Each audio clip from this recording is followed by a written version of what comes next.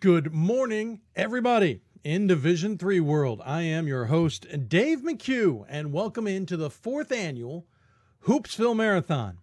It's too late. We are buckled up and we are ready to go. 12 hours of Division III basketball at the very least.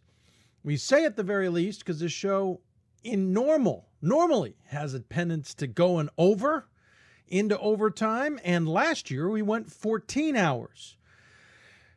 I always think at the beginning that's not going to be possible this year, but I am not going to bet against it. That said, we did make a little bit of a change to the schedule to free up some time at the end of the show to keep us maybe from doing that accordingly. It is 10 a.m. on the East Coast, 7 a.m. on the West Coast, and we will be here for 12 hours to talk Division III basketball. It is certainly something we've enjoyed doing over the last few years, and it is part of our bigger fundraising efforts to keep this show on the air. Let's call it public television-esque. They do campaigns, we do a campaign. And while they show off some of the best when they do it, we do it a little bit different and talk to some of the best of Division III. And you know what? Sometimes we talk to teams who may not be at the top of the conference or at the top of the regional rankings, not that we've seen them, or at the top of the top 25. We'll talk to a lot of different people throughout. So it's all about our campaign, and we should mention that campaign. It is on Indiegogo again yet this year. Our goal is lofty this year. It's the same goal we had 3 years ago, and we hope you'll consider helping us out. We do lose a little bit in fees. That's why we've upped our target so we lose less. And there you go. So we're 6% of the way there. Now, the campaign does not end today. We would hope you'll consider maybe helping us today, and it would be really awesome if we raised at least half of it, if not more, today. But the campaign is going through the end of February. The end of the regular season is the campaign. And so if you can't do it today, we understand, but we will heckle you and harass you the rest of the month as well, if you don't mind. So that's a campaign. We'll mention it often. It's on Indiegogo. We have links on the show page that you can go to. Also on any of our show pages, to the right is a pop-up window of sorts that you can use to get in there as well. So use any of those to help us out. We just got a donation this morning. We appreciate that donation. So again, check it out. We've had 8 donors so far, and we appreciate all of their help. We can even get our story if you don't know it. Sign up for different perks on the side there, if depending on how much you donate. We already have one, for example, for the conference MVP. You'll get a public recognition, you'll get a Hoopsville t-shirt, an on-air thank you, and you even get to pick an interview. So we got to reach out to that individual and find out who they want on the show. So the whole thing is there, including a video that we'll even run here later on our show about why the fundraiser is so important to us. Thank you for taking the time to consider it. So what's on the show today? Well, the list is long. It's very long. Lots of guests from around the country. Our goal primarily was to get a men's and women's coach from every region. Now, due to other segments and some other scenarios, we will talk to maybe a couple extras from some regions, not all. So there you go. And we just noticed that our YouTube stream had not started. So we will now officially welcome everybody into the Hoopsville Marathon. The Ustream apparently did not listen to me when I said go 4 minutes ago, but Ustream now up and running. The irony is that Ustream started late while the podcast started on time today. So those listening in on the podcast, if we are able to get this up on the air, you're able to tune in, which to more content than those on YouTube. Those on YouTube, we mentioned the campaign that we're doing for the Indiegogo. We'll flash it back up on the screen real quick for anybody who missed it. The Indiegogo campaign, we're 6% of the way to our goal. 8 backers so far. We appreciate it. Love to raise about half the money today. That would be outstanding and give us a really good push into the second half of the campaign, which runs the end of the month. So a lot today would do wonders, and we hope you'll consider it. Again, it's kind of like public television. You help us stay on the air, and we appreciate it if you're able to do so. We'll talk more about that campaign down the road. So any of you who are tuning in, thank you so very much, and we hope you'll enjoy the show. as we are underway here with the Hoopsville Marathon once again. Now, I know for some of you on Facebook, something different this time. We are on what is called a continuous broadcast, which means instead of having to break it up every 4 hours and restart our live stream, because there's only so much I can do while hosting this show, it will go straight through. The only difference is at the end, it will disappear. We will try and see how this works to upload the show that we record to Facebook so anybody who missed it can watch it later. So we were talking about guests when I unfortunately realized that nobody on YouTube could be listening in. We have a lot of guests. It's on our show page, our list. We do have one change to make. We'll be moving the Dina Applebury interview from Mary Washington up a slot, moving Bill Nelson down a slot. Just how things sometimes happen. But otherwise, we'll be starting off momentarily here in the West region. As I indicated earlier, we're trying to get a men's and women's guest from each region on the show. We will have a few extras, whether it be the WBCA Center Court segment or the NABC Coaches Corner segment. Also, the Men's Basketball Committee Chair is planning to join us. We were hoping to have the Women's Basketball Chair join us from Haverford's women's basketball coach, but she is not feeling well. She may join us at some point during the day, but most likely we will catch up with her on Sunday. A reminder, regional rankings for the first set come out on Wednesday next week. Basically, both committees did mock rankings this week to see how they are ready and see if they have any questions, et cetera, et cetera. So we will be going up shortly, or we'll hopefully get her by the end of the week. We should mention Sunday's show quickly. We'll mention it throughout the air as well. Not at its traditional 7 o'clock airing, because we're not going to go up against the Super Bowl commercials. So we'll be on the air at 1 or 2 o'clock. We haven't decided. Honestly, it will be a decision made tomorrow. I've had more focus on this than that, so we will focus on that tomorrow. We will book our guests and get that show on the air about 1 or 2 o'clock in the afternoon. Interestingly, because usually there are games taking place, and so we'll even keep an eye out for games, but it also will restrict our guest list a little bit. But hopefully we'll hear from Bobby Morgan from Haverford College either today or on Sunday. But we will hear from Kevin Vandestreek, the Men's Basketball Committee Chair from Calvin, later in the show. So here's our first hour, as it were. We'll hear from Brent Braze, for the Cornell women's basketball coach. Then we'll hear from Lindsay Sharman, the William Smith women's basketball coach in the East region. Then we'll stick in the East region and talk to J.C. DeLast to get a report on the East region. We'll cover about half of them with some regional reports here. Getting a sense from him on what's going on the men's and women's basketball side. Certainly plenty of questions. Then the next hour, Brian Galuski, the Greensboro men's basketball coach. Team, unfortunately, has lost 2 out of their last 3 to fall out of first place in the USA South, but still a good story. Then Dina Applebury from Mary Washington, big win over Christopher Newport yesterday to tie, or to split the series between the two, tie the two atop the conference, I believe, unless the two lose somewhere down the road, and it's quite possible. We will have a coin flip potentially to figure out who's the top seed in that conference.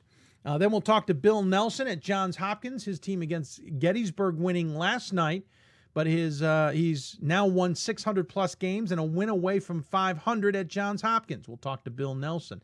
And then and that will bring us up to the lunch hour, and then we'll get you the rest of the way. A couple segments to keep an eye on. Daniel Donahue from the WBCA, the executive director of the WBCA, will be joining us, along with Pat Manning, WBCA Center court guest from Williams. Also later in the program, we will talk to Reggie Minton from the NABC. He's the deputy executive director, a Worcester grad. We'll talk to Reggie about the NABC and follow that up with Denison's head coach in the NABC Coaches Corner.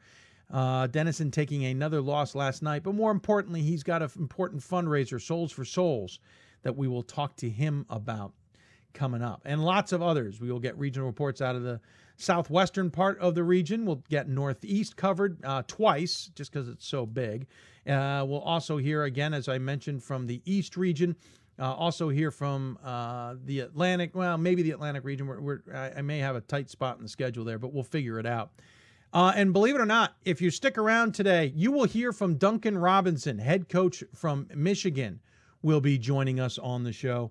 We're looking forward to talking to him about what he's doing since he has transferred out of Division III. Misspelled. Thank you, Wes. Thank you. I missaid Greensboro's basketball head coach, Galuski. I apologize, Wes. I haven't had enough coffee yet to look through all my notes, so I apologize for Brian for that mispronunciation. We have 12 hours. This could be a long show, and I'm going to need more coffee. Don't forget, you can interact with us. We'll try and do the Hoopsville mailbag periodically throughout the show. You can email us questions, hoopsville@d3hoops.com. That's hoopsville@d3hoops.com. We know we have at least one mailbag segment in there we're looking forward to. Also, you can interact with us on Twitter @D3Hoops or a hashtag Hoopsville. Dan Schumacher, thank you, sir, for tuning in. Appreciate you taking the time. He says it sounds good. Well, good. It may not sound good in the second half of the day. Let's just be honest. But Twitter @D3Hoopsville or hashtag Hoopsville. We are live simulcasting the show on Facebook Live at facebook.com/Hoopsville. You can also interact with us on Instagram, though today we'll be a little bit quiet there as I only have so many hands and so many brains. Instagram is @D3Hoopsville and hashtag Hoopsville as well. Yes, there's other social media channels out there, but there's only so much we can maintain, and so that's what you get. That information also scrolling at the bottom of your screen. So a couple notes before we get going into our guests. First and foremost, top 25. We are already up and running, obviously, with that this week. Men's top 25. We have a few games, a few losses that are of note. Babson had an easy time with Wheaton. Mass is the number one team. Wheaton's got a weekend with Pacific and Linfield, and while I don't expect anything out of that, if there's one team that could trip Whitman up, it could be Pacific because Whitman is coasting at this point in time. Christopher Newport got a nice solid win over Mary Washington, so the top three looking pretty solid. River Falls remains undefeated in the conference with a dominating win over La Crosse, or at least a strong win over La Crosse. The ones to watch are Rochester and WashU, the number 5 and number 6 teams in the country. They have their interesting kind of split weekend where they played these two opponents the weekend before and now play them again. Rochester will be at NYU on Friday and at Brandeis on Sunday, whereas WashU will be at home against Carnegie Mellon and at home on Friday and at home against Case Western Reserve on Sunday. And Case Western Reserve gave them a bit of a game on Sunday. So I'm interested to see how the weekend goes for those two squads. Rochester's worried me a little bit. I actually moved them down in my top 25 this week. I had them as high as 3, I believe, as I go looking for where I thought I had put my top 25. The long story short is I moved them down to 4, moved Ramapo into 3, and moved Christopher Newport down to 5. Rochester, Christopher Newport doing well. I just don't feel they're as strong right now as I thought they would be, so I shifted them down a spot. One loss coming at number 9, Tufts, losing to Mass Dartmouth 91-82.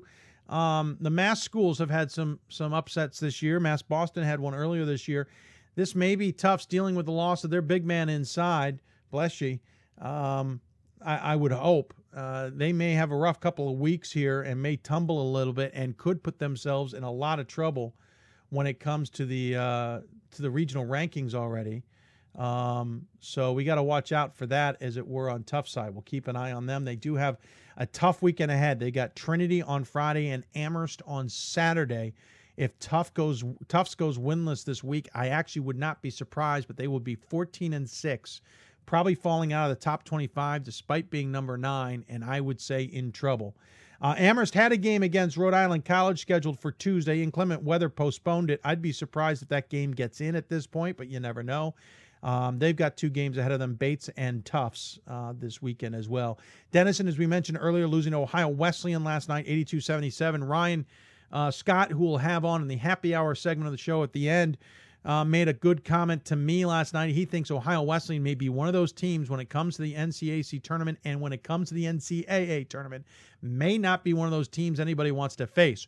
Rough start to the season, but they have been clicking along quietly for a while, and they got a win over Denison here, and now the NCAC is up in the air a little bit, and Denison has Worcester tomorrow this weekend. Worcester nearly lost a 48-game winning streak to Oberlin last night. Escaped by 1 against Oberlin last night. So it's not like Worcester's playing the best basketball possible. That's the only two losses in the top 25, Denison and Tufts. Rest of the way, pretty much chalk, the way you would expect it to be. No real surprises at all. Though we got a big game coming up on Saturday, North Park versus North Central in men's CCIW action. We'll certainly be talking about that down the road. In the receiving votes category, Ripon took another loss, losing to St. Norbert just as I got comfortable with them and voted them in. They lost to St. Norbert on the road by 17, 79-62.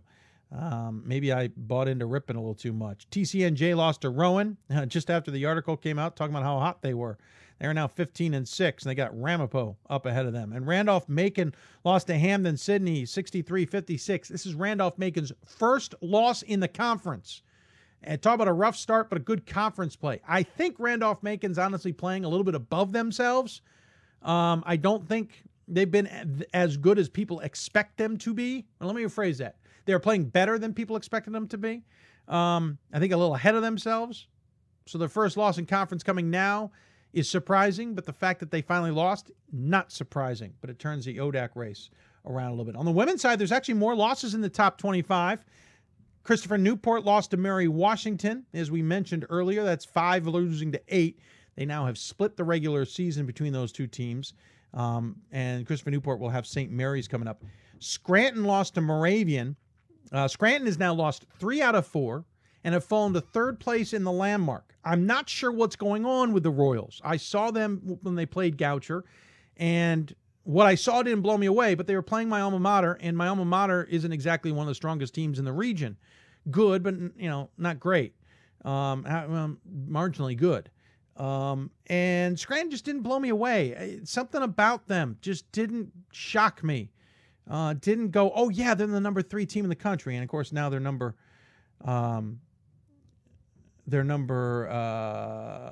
14, I should say. But they were 3 at the time. It just didn't blow me away. I don't know what it was. The guard play didn't seem big, didn't seem fast. The bigs didn't seem dominating. It may have been because they were playing Goucher. But now that they've lost 3 out of 4, and they've lost to all the top players in the landmark. They've lost to Catholic, E-Town, and Moravian. Things have changed. And I'm wondering if Scranton's skills have been exposed or lack thereof in certain areas, and they can't adjust. I'm really fascinated as to what might be going on there. Montclair State lost their first of 2 against Stockton this week. They lost 68-65 in overtime to Stockton. They will replay Stockton on Saturday. Remember, we talked to Coach Harvey about those games on Sunday's show. And Gustavus Adolphus lost to St. Thomas 75-69. Big game against undefeateds. Gustavus Adolphus taking their first loss of the season. We'll have the Gustavus Adolphus head coach coming up later in the show. And then Wheaton, Illinois lost to Carthage, and it wasn't pretty. 70-44. Not a good game there for Wheaton at all. Receiving votes category, Calvin lost to number 10 Hope. No surprise in overtime, 63-55. And Stevens Point lost to number 16 Oshkosh, 60-55. Pretty much how you would expect it to play out. By the way, just got another campaigned contribution, and we certainly appreciate that. And it looks like someone may have signed up for the starting lineup feature, and they did. That's a 4th claimer. I appreciate their support very much so, and look forward to hopefully down the road doing more and getting more. We want to get over our goal. Going to take a break and get to our first guest. Our first guest will head out to the West Region and talk to Cornell women's basketball coach Brent Braze. Plenty to talk about in his conference, as we have mentioned. You're listening to Hoops Hope, presented by D3Hoops.com from the WBCA NABC studios. You know how to interact with us. We'll take a break, and when we come back, we'll get the guests rolling for the first part of this broadcast. We got 12 hours ahead of us, people. We gotta pace ourselves, but it's all about Division III today. We'll be back with more Hoopsville after this. My name is Marcus Walker. I was All-State, won a state championship, a high school All-American, and played college and pro ball. I played because I love the game. I grind to be the best. I sweat because I put in work. I'm strong because I believe. When I want to bring it before game time, I come to the house that college basketball built, the CBE. No matter your skill, take it to another level. Elevate your game right here at the College Basketball Experience at Sprint Center. I'm a Division III student athlete, and I know how powerful words can be. The term gay doesn't mean stupid, lame, or less than. So I pledge to speak up if I hear the term gay used in a derogatory way or any other homophobic terms. If you can play in Division III. I'm a Division III student athlete, and my teammates unconditionally accepted me as part of their family. So now I pledge to do the same for others. If you can play in Division III. We've got more schools than Division I, more fans than Division II, and more upsets than March Madness. There's 800 programs with over 11,000 games leading to 2 national championships. And we've been covering it all for over a decade. From Eastern to Occidental, from Puget Sound to Piedmont, from Southwestern to the University of New England, and from Hope to Calvin. Nobody covers Division III basketball like we do. We're at d3hoops.com at www.d3hoops.com.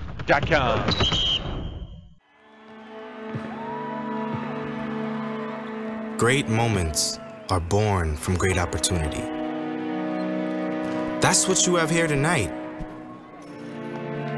That's what you've earned here tonight. This is your time. Now go out there and take it.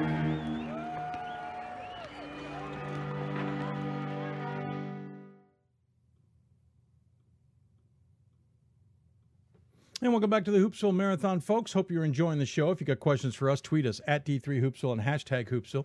Email us, hoopsville@d3hoops.com. Join us on Facebook at facebook.com/Hoopsville, where we're simulcasting the show. Of course, you can always email us questions for the Hoopsville Marathon at hoopsville@d3hoops.com. We're low on coffee, but we're going to keep pressing on, and we'll get more coffee later, as it were.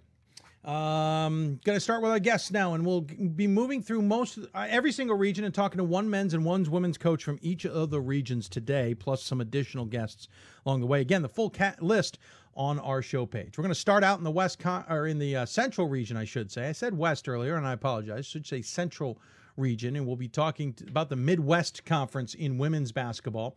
Currently leading the way right now, it's the Cornell Rams. 14-4 overall, 10-1, but they got St. Norbert and Ripon nipping at their heels at 10-3, 2 games back.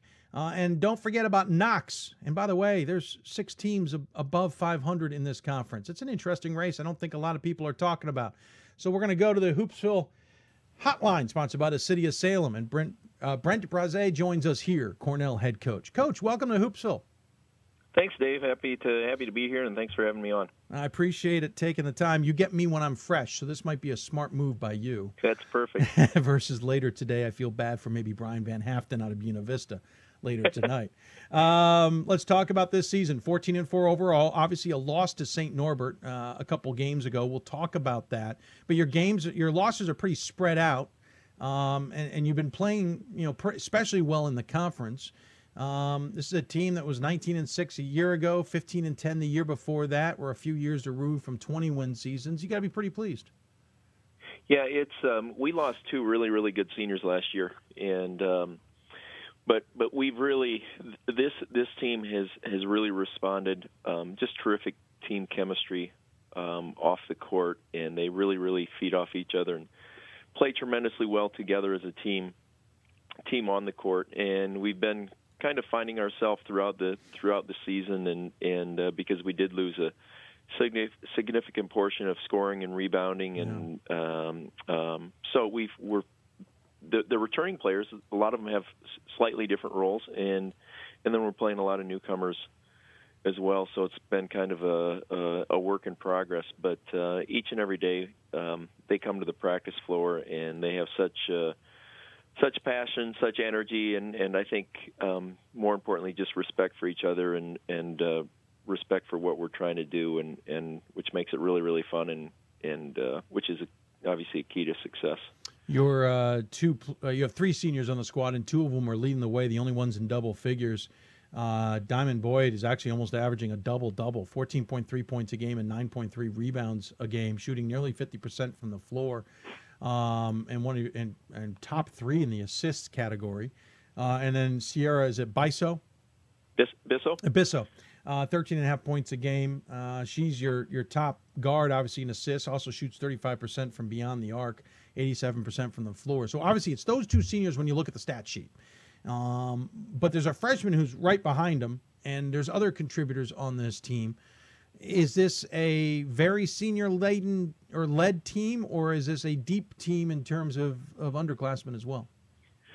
Well, we use a 10-player rotation, so while our seniors statistically stand out, we're getting a lot of contributions from a lot of players in a lot of different areas, and I think as any coach will tell you, and anyone that's had success knows that the real importance is, although you can mention Diamond and Sierra, and they're terrific and they've done a great job. We've got another senior, Maddie Reinhardt, who scoring-wise doesn't score as much, but leadership and work ethic. But you look at the players with 11 through 15 or 16 and their roles, and the ability to accept those roles and to keep the team cohesive is always really, really important. And our players, I think those teammates do a tremendous job with that. They're just really good people, and that just helps everyone. Again, the chemistry off the court carries over so strongly on the court, and when you really care and believe in each other and trust in each other and willing to sacrifice for each other, then really good things can happen. A couple of things that jump out at me is, one, you're a low-scoring team, about 64.5 points a game, but an even lower allowing team. You've only allowed about 53 points a game. You shoot about 38, 39%, which, is probably about average. And you're being out-rebounded, shockingly enough, by about 7 rebounds, 6.5 rebounds a game. I mean, there's some of those stats you just kind of look at and go, well, why would they be on top of their conference? There's got to be some little nuance we're missing. Well, I think there is, and I hope one of which is that we don't turn it over, and we create a lot of turnovers. Yeah, that's true, almost 2-1. And so I think one of our assistants looked it up. I think maybe our SID was I saw it online, but we're like 5th in the nation in turnover margin, and so we're getting more shots per game, and like you mentioned, we're not shooting a tremendously high percentage, but that gives the other team defensive rebounds as well. So the rebounding is maybe a little misleading, but it probably is one of our weak points as well. But certainly one of our strengths is we generate a lot of turnovers, and we don't give up easy baskets. And and if you can do that, if you don't give up easy baskets and you take care of the ball, then even when you don't shoot it well, you're going to be in games. And as we found, when we do shoot it well, then we're really tough to beat. A couple of your losses have been significant ones. Wartburg beat you at the beginning of the season by 18. St. Norbert beat you just last week by 23. Is that just a circumstance of the game was out of hand and you couldn't really control it and the score got that way, or is that a circumstance of just a bad day, or even better, maybe those teams just really had your number that day? Well, that's athletics, right? That's, that on any given day, and certainly the Wartburg game, and they've got a really good team, but we were literally, we were just, it's the first game of the year. We had new faces and returning faces in new places, and then our leading scorer, Diamond Boyd, is just coming off of a very successful volleyball season.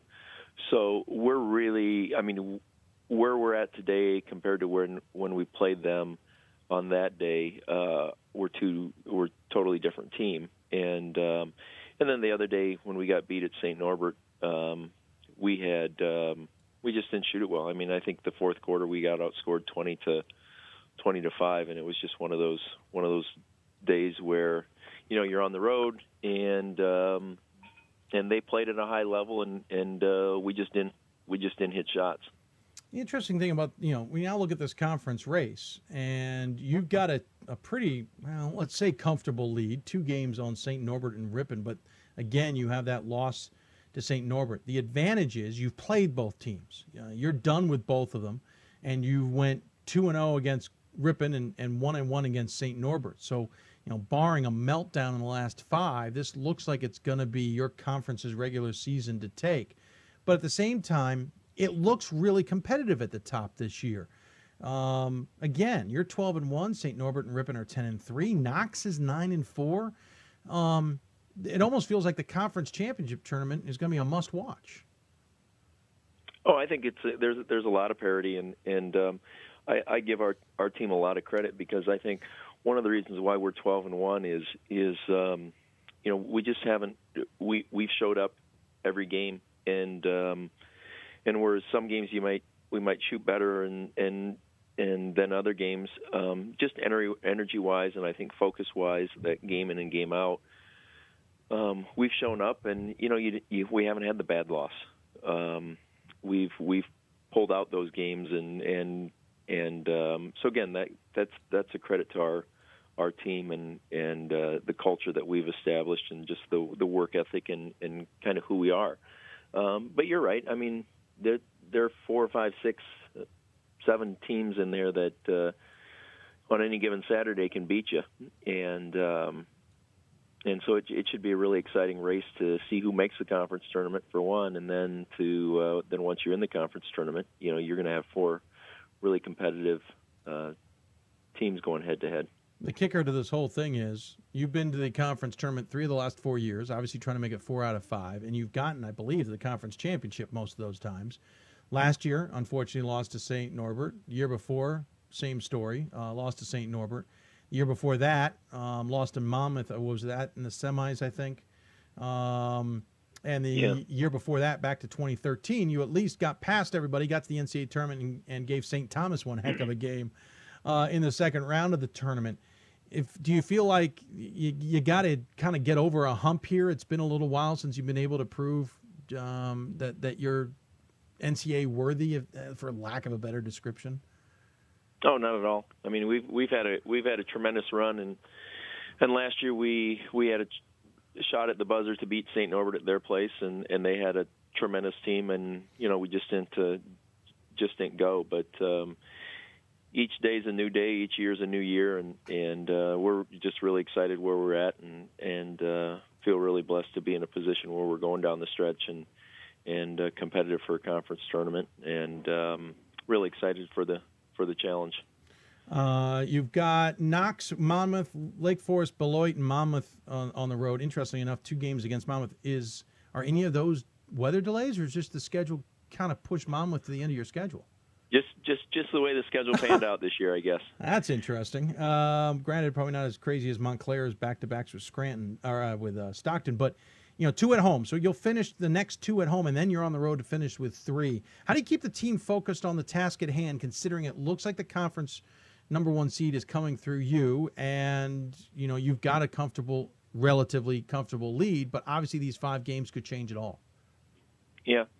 Well, that's a really good question, and hopefully it's our daily message that we've been talking since the seniors arrived here 4 years ago, and they'll do a really good job with that, and they've done a really good job with it. And if you'd watch our team each and every day, the way they come out and practice, and with the energy and the enthusiasm and the communication, and I don't think it's going to be really very difficult to keep us focused, because it's really kind of who we are and what we do. So I've been tremendously proud of our team, not just this year, but the last 6-7 years. I think we just really laid that foundation, and so I would be really shocked, and it won't happen that we don't come out and play during one of those games. Now, we may not come out and shoot it, which is always a chance, but we'll show up and we'll play with a lot of energy and a lot of effort.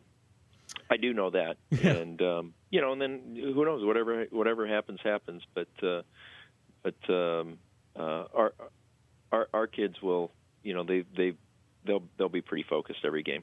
Pretty interesting turnaround for this program. You look back at the history. You guys were in the IAC for a long time.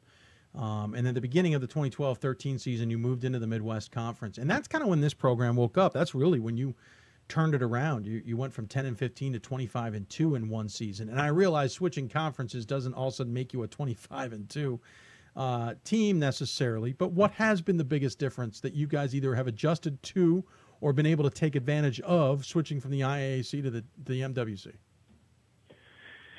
Well, if you would, and obviously you don't know the history of the program or when we took over here, that it was really about the first few years was establishing a culture, and then after the first couple of years, because when we came in, they were coming off a winless season, and then so you got to establish a culture, and that really took 2 or 3 years to establish. And once you establish it, doesn't mean that you automatically win games. Then you have to get the type of talent in that can help you win games. And so we got the culture established, and then we started to bring in the players that not only believed in that culture and lived that culture, but had the talent then to get some wins. So, you change that culture, and maybe you bring in 1 or 2 kids that can really play at a high level each year, and 4 or 5 years later, then you really have something special. And that's the teams, like you mentioned, the 10 and 15 team. We made the conference tournament that year, and that team and the teams the previous 2 or 3 years prior to that, they were as special off the court as these current teams are. And these current teams are really special off the court. But the thing is that those teams didn't have quite the talent, but they helped to pave the foundation, because they really helped to build the culture and hold that culture and give that culture some real meaning. And then so the kids that came in the following years, that was there was only one way to go. It was the right way, and so that's really been kind of the blueprint, so to speak, is that we had really good culture 3 or 4 years prior to winning a lot of games, and that those teammates were awesome. In fact, it's a lot more difficult to do it to stick true to the process and true to your beliefs when you're not winning like we've won recently, and I give those teammates a lot of credit back then. Sure. It is tough to turn a program around. Lots of people will tell you that, and obviously you have done well to do it, and congratulations on the season. Completely random point. I know you travel with the men's team. You may get a chance to see Ty Sabin from Ripon, leading scorer in the nation outside of leading scorer, period, which is considering amazing. Grinnell usually has that title. Have you got a chance to see Ty Sabin play? Yeah, many times. I've got a picture. My 2 boys, one's 7th grade and one's in 5th grade, and we were up in Ripon a couple years ago, and my boys were shooting around. I'm not sure if it was before the game or between games or whatever, and then after the game, the boys wanted to get a picture with him, so we got a picture then. They were probably 3rd and 5th grade then, so they got a picture with Ty. But yeah, for those people that haven't seen him, he's truly amazing, really a special talent, and it just shows the competitiveness not only of the league but of Division III, because that guy could play in a lot of places in the country, and to have him in our league and at D3, it's really neat, and he's a really special player and special to watch. Almost want to just stay, make sure you're on the same bus as the men's team, so you get to watch him no matter what. The men's team doesn't want to play. Our men may not feel that right, way, exactly. But I enjoy watching them. Yeah, that's when you sit there going, that guy's good, isn't? Oh, you don't want to talk about it? Okay, I'll go over here. Hey, Coach, thanks so much for taking the time to join us. Really appreciate it. Great season, obviously, with 5 games left. You're controlling the conference at this point. Would love to see this stuff, or see the tournament go through the Multi-Sports Center.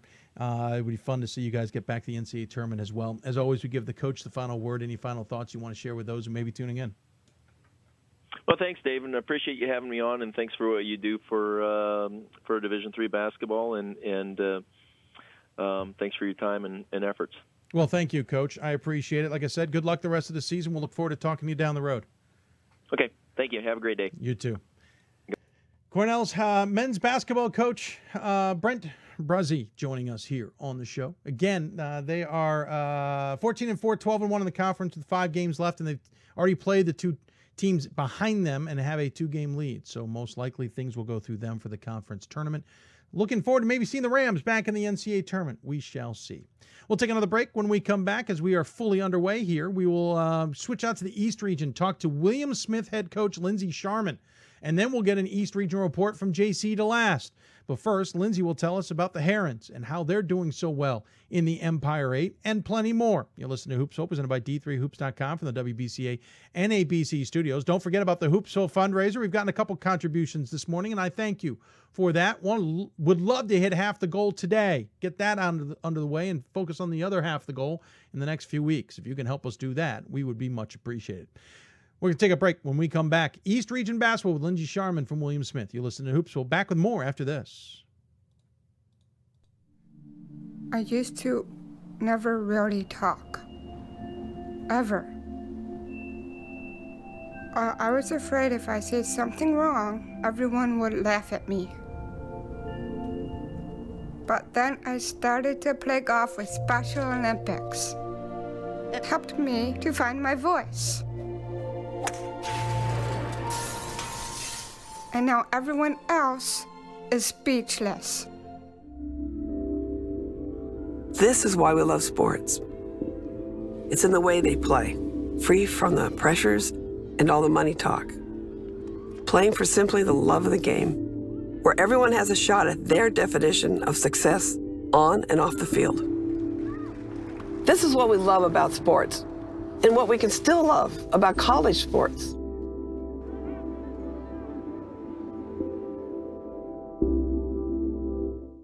We've got more schools than Division I, more fans than Division II, and more upsets than March Madness. There's 800 programs with over 11,000 games leading to 2 national championships. And we've been covering it all for over a decade. From Eastern to Occidental, from Puget Sound to Piedmont, from Southwestern to the University of New England, and from Hope to Calvin. Nobody covers Division III basketball like we do. We're at D3Hoops.com at www.D3Hoops.com. We are calling you, all of you. We are calling all Division III schools to join our cause. It's on us to start the change. It's on us to be the change. It's on us. It's on Division III. It's on all of us to stop sexual assault.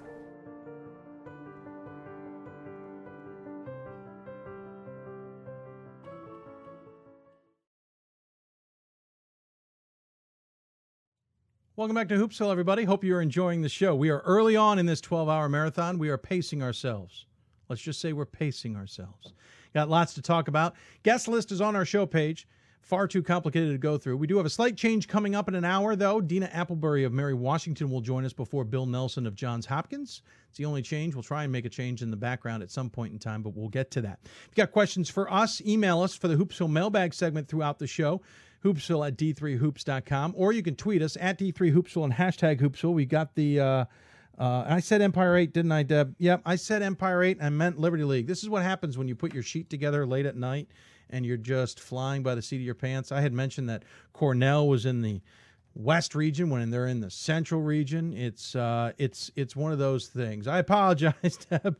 I, of course, know they're in the Liberty. But to be honest with you, the Liberty and the Empire 8 have been trading teams, or at least somewhat, as one of those conferences is trying to save its football AQ, but we won't go into that on the Hoopsville show. So I got a little confused. But William Smith, head coach Lindsay Sharman is on the Hoopsville hotline. Her team certainly playing well this season.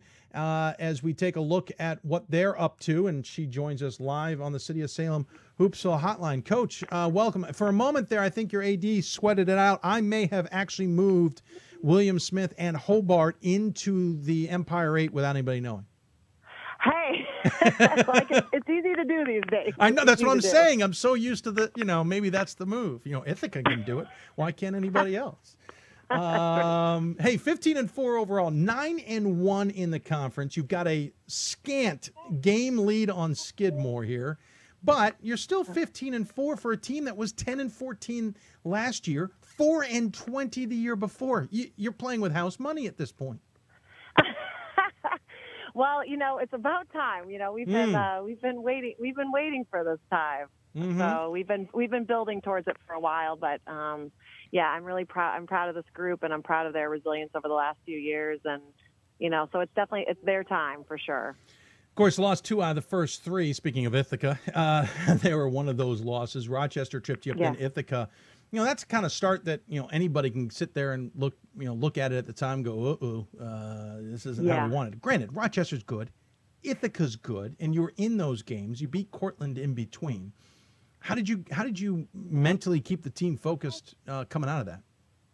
Well, I think it is for other teams that could be hard. I think, thinking about being 1 and 2 right off the bat. But I think, we continually play tough schedules year to year to year. So I think our team it's part of our culture now. And I think they expect to play tough teams early, and they know that we might take a couple bumps early on, but I think they believe in the experience that provides and how it helps us get ready for league play. And I think they really do truly believe in it, which is kind of shown this year in their ability to bounce back and to really learn from those losses early. Yeah, and then the other loss you took midway through the season down in Fort Lauderdale, Florida, was against a really good Wartburg squad, which, interesting enough, has been the culprit for the first 2 guests of the show.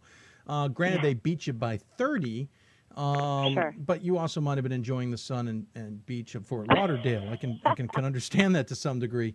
But you bounced back from that. Granted, with a few weeks off, you came back and beat Hamilton your first game out of the break. What have these losses been able to at least teach your team at this point in the season as you get ready for St. Lawrence and Clarkson and the final push here?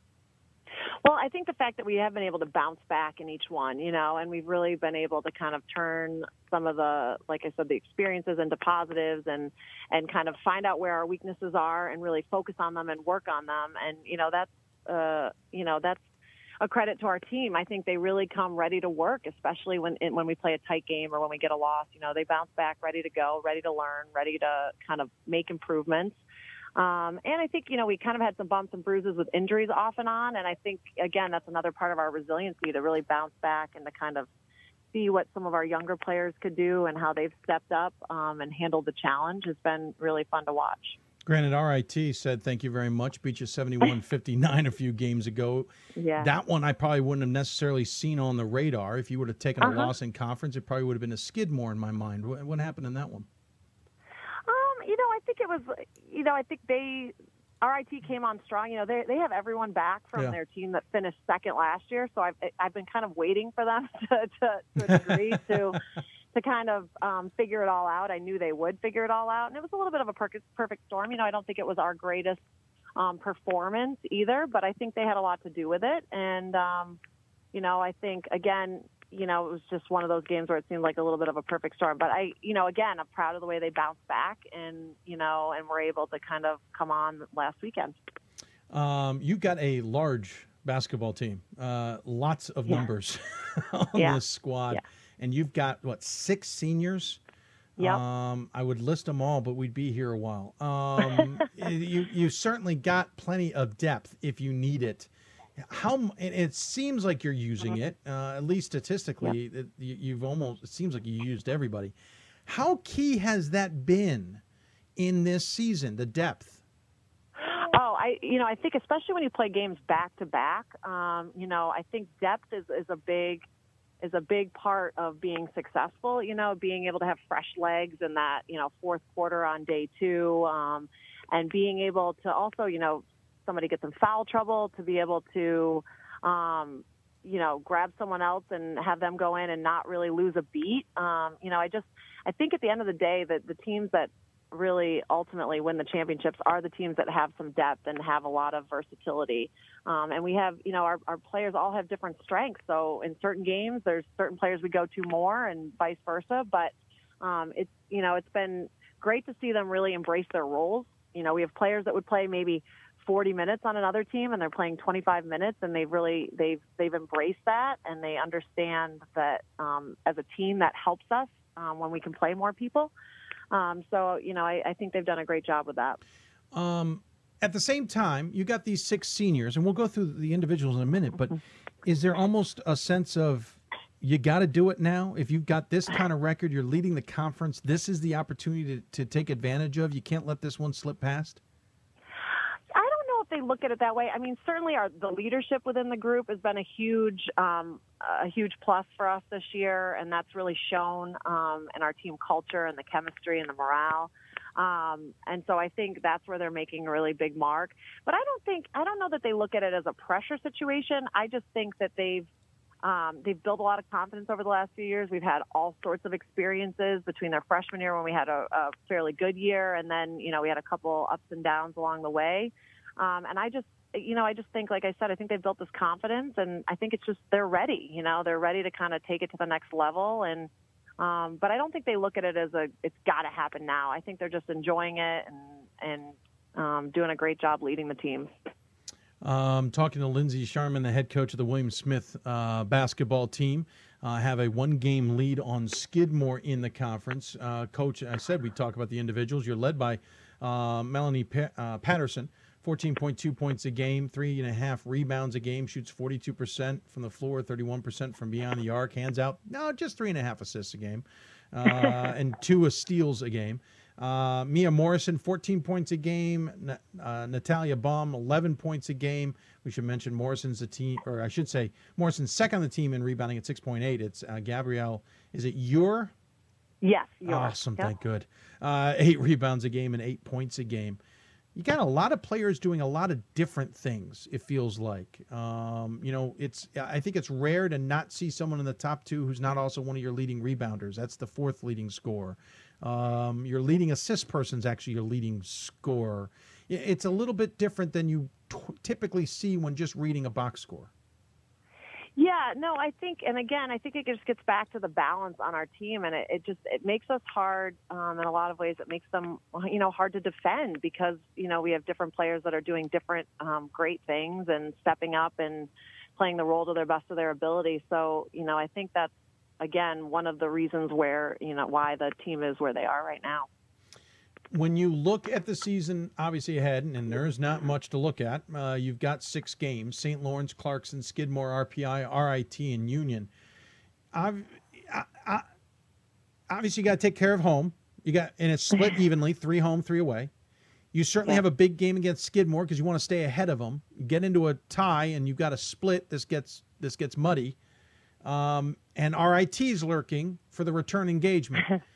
I know you're not looking past St. Lawrence. I'm going to hear that all day. No. No. I'm going to hear all that. I'm going to hear that all day. I know. But I look past St. Lawrence. How important is this stretch run, and is the key to keep the players rested and mind clear, or is the key trying to focus on just game to game, or is there a point of saying, listen, you have to understand the dynamics here? I definitely think it's game to game. I mean, I think we really try to emphasize the process and not the outcomes all year long. All of our goals are very process oriented instead of outcome. We truly believe, like, if we take care of the things that we're good at day to day, that the outcome will take care of itself. So I think, we're definitely, the emphasis is game to game, and every, the Liberty League is really tough. I mean, even though we're 9-1, most games have been very tight, and they've been won in the 4th quarter. So, we really can't afford to take a break at any stretch. You want to be playing your best basketball in the next few weeks, and so we're really pushing them to try to do that. Talking to Lindsey Sharman here, head coach of William Smith, 15-4 overall, 9-1. In the Liberty. At least I was awake when I put the graphics together last night to realize you were in the Liberty. That's good to see. In the meantime, Ken's writing a press release as we speak about switching over to the Empire 8. Top 25, not much love. Top of the conference, though, with regional rankings coming out. Where do you see yourself possibly when regional rankings make their appearance on Wednesday? Do you think you're one of those teams that can be at the top of the list?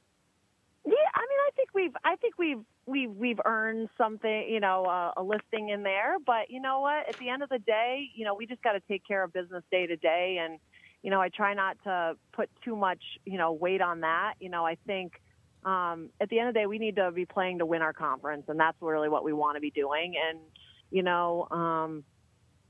I try not to get into all the statistics and the rankings and all those things because, that's way above my pay grade. But anyway, so we're really just trying to win the conference and do what we can to do that, and the rest will take care of itself. We should mention, you can look at the record and say no one's really got the experience. Your seniors, were part of that squad that went 19-7 back in 2014, 12-4 in conference play. Unfortunately, the season ended in the conference semifinals. Can they kind of lean back on that, or is this really a whole new experience for everybody? No, I think they can look at that a little bit. I think if anything that we've learned from that, again, it's really focusing on the process. I think it's hard, especially with 16 years. What I don't want them doing is focusing on the outcome and worrying about what if, and gotta win. Because I think that's when you start playing tight and you don't start relying on the things you do day to day. So, I think they can look back at that and gain some experience. But I do think, they're kind of doing it their way, so to speak, and as each team does. And, I think it is a new team to a degree and a lot of differences. But I think they're doing it the right way. Well, Coach, I appreciate you taking the time to join us. It's going to be a fascinating finish to the season for you guys, both in the Liberty and in the Empire 8. I don't know how you're balancing that schedule, but I'm pretty impressed. Granted, you do play a few Empire 8 teams. A lot of depth, yeah. Yeah, a lot of depth. Yeah, split squads, right? Like in baseball, you split them up and send one to one and one to the other. Right. Really going to be fascinating to see how this plays out. Obviously, 2 big games coming up at home. Skidmore on the road, then RPI on the road, then that Rochester Tech game at home. I know you guys probably have that circled, whether you're admitting it or not. I do want to thank you for coming on the show. Look forward to seeing how this finishes out. This is going to be a fun race to watch down the stretch for everybody. As always, though, we give the coach the final word. Any final thoughts you want to share with those who may be tuning in? No, and thanks for putting us on the show. And I'm really proud of this group, and I'm excited to see where they take it. Very good. Well, thank you so much, Coach. Enjoy the weather too. We always know how the lake effect snow can. Yeah, sunny and 70 today, and then 2 feet of snow tomorrow. That's right. You never know. Thanks again. Absolutely. Take care of yourself. We'll look forward to talking to you down the road. Okay. Thanks. Lindsey Sharman joining us here on the City of Salem Hoopsville Hotline. Again, the team is 15-4 overall, 9-1 in conference. It is going to be interesting how this finishes out. They've got St. Lawrence and Clarkson ahead, both those games at home. St. Lawrence is 7-11. Clarkson's 11-8 and sitting in third, 3 games back. Then they're on the road at Skidmore, the team who's behind them by a game, and RPI on the road. And RPI is sitting at 7-14, 2-10. So they kind of go through these waves. Bottom of the conference next game, the next 2 against teams in the middle or top, then back down to the bottom. Then they'll play RIT, the team that beat them and is sitting in the middle again, 13-7, 6-5, and then they'll finish off against Union, and Union is sitting in the middle at 9-8, 5-4. So it's going to be some good tests, some challenge of making sure you don't overlook an opponent in the next 6, and then into conference play. We'll be fascinated to see how it turns out. Again, William Smith having a good season at 15-4, 9-1. Again, regional rankings come out on Wednesday. They have a 517 SOS according to our math as of today. How that plays out with the committee at 15-4 is probably a middle of the pack, probably 3rd or 4th in the region, but who knows? There's other factors in play, certainly, and we'll figure those out as we move forward. Thanks to Coach Sharman for joining us. What's this mean for the rest of the East region? How is the East region going to break down on the men's and women's side? There's some interesting things going on in the East region, and it's hard sometimes to grasp it. We talked to Rochester's men's coach last week. He certainly gave his opinions, and I've heard opinions from others. We'll hear opinions from others, but I love hearing from those who maybe have a more general sense of things. J.C. DeLass has that. When we come back, we'll talk to the voice of the Rochester Yellow Jackets about what he thinks is going on up in the East region and who the best teams are and maybe who's the ones to watch out for. We'll talk to him coming up here on the Hoopsville Marathon. You're listening to Hoopsville, presented by D3Hoops.com from the WBCA and ABC studios. Don't forget about our fundraiser, and don't forget to interact with us. And information is scrolling at the bottom of the screen, granted not during the commercial break, but when we come back, you can catch up on it. You're listening to Hoopsville, back with more of the Marathon after this. College basketball lives in Kansas City at the College Basketball Experience at Sprint Center. The College Basketball Experience is the place to get your game on. It's not a museum, it's an experience you won't forget. Discover the history of the game in the National Collegiate Basketball Hall of Fame, featuring the Gallery of Honor, Mentor Circle, and Honor Theater. Suit up in the latest CBE logoed Nike gear at the CBE Hoop Shop. Elevate your game today and visit the house that college basketball built.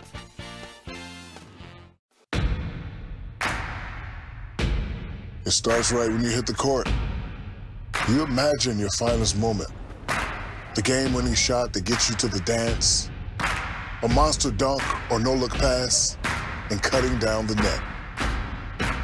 Sports lets us dream of our own success and prepare us for our finest moments on and off the court.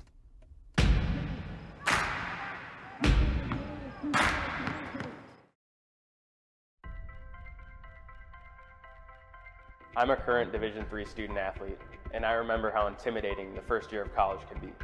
So if you're a first-year student athlete and nervous about coming out as LGBTQ, I pledge to stand by your side as your ally. If you can play Division III.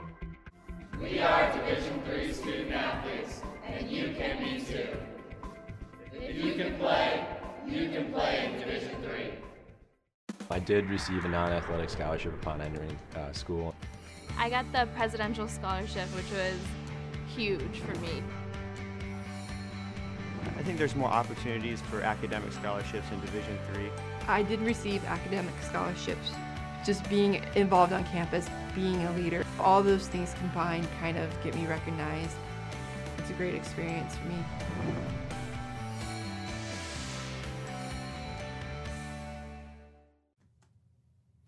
Welcome back to the Hoopsville Marathon, folks. Hope you're enjoying the craziness that is the marathon. If you got any questions for us, tweet us, as I am doing so right now. I'm not tweeting me, but I'm tweeting. Tweet us at D3Hoops or hashtag Hoopsville. Email us, hoopsville@d3hoops.com. Any of those emails that come in with questions, we'll try and answer throughout the show. Trying to do a lot of balancing here, so if we miss something, we do apologize. So again, tweet us at D3Hoopsville or hashtag Hoopsville. Email us, hoopsville@d3hoops.com. We're simulcasting on Facebook. You can certainly try and interact with us there, facebook.com/Hoopsville. And we're on Instagram, though. We're not using it much today because it's more of a promotional thing, and really we didn't have time to promote a whole marathon here. Usually we send out a picture of each guest. We're not sending out that many pictures. One story we haven't talked about, I know was talked about on Sunday. I know someone on Facebook asked us about it, was the FDU Florham women's basketball segment. We will talk about that later in the show, to be sure. We may talk about it several times. We just haven't had time as of yet. So keep that one in mind. FDU women's coach Mark Mitchell, so far suspended indefinitely pending an investigation into his conduct. All right, so we just got done talking to Lindsey Sharman, William Smith head coach, obviously having a really good season in a very interesting race in the Liberty. But that's not the only races that are interesting, and there's certainly a lot more going on. Who knows it best? Well, the man who calls a lot of basketball up in that area, J.C. DeLast, joins us on the City of Salem Hoopsville Hotline. J.C., good to talk to you, sir. Dave, always great to talk to you, and I apologize ahead of time. The voice is a little bit Barry White-ish today, but we'll try and get through some. You know, it's the broadcaster's dream, right? You get to February and suddenly a cold hits you right in the throat. What are you going to do? Exactly. Not to mention the fact that now you got that sexy voiceover voice you can go use. You know what I mean? Well, I'll run that by my wife and see what she thinks. I'm not sure I'm going to have much luck on that one. Would you like a used car? I mean, it works sometimes. We'll do what we got to do. Exactly. Hey, let's start on the women's side here, just because we obviously got done talking to Lindsey about that Liberty League and apparently the Empire 8 that I tried to throw her into. The Liberty League, again, they're on top by a game. Clarkson and Vassar tied at 6-4, 3 games back. They've got the win on Skidmore now, but they got a loss to Rochester Tech, who's in the middle of the pack. Yeah. William Smith's got 6 left, and they don't have any easy ones. You know, they have a couple, but they got Skidmore still ahead. They've got Rochester Tech still ahead. They got Union ahead. This conference is fascinating. This is a bit more of a battle than maybe I anticipated, or am I completely underselling this conference at the start of the season? Well, I think you talked to the right coach, too. Lindsey's done a terrific job with that program, and she had a bunch of freshmen last year, and now those kids are 1 year older, 1 year wiser. I saw them in November. They opened up the season against the U of R, and, of course, University of Rochester, a very good team this year, and they kind of ran through them a little bit because I don't think those kids were quite ready. It's an entirely different team right now, and all credit to Lindsey and some of those young kids, again, who are now sophomores.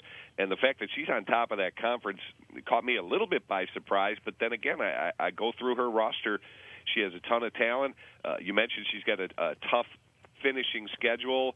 I look at Skidmore as a team that's certainly going to challenge. There's a terrific coach there at Clarkson, too. I know they'll be up there. You mentioned RIT.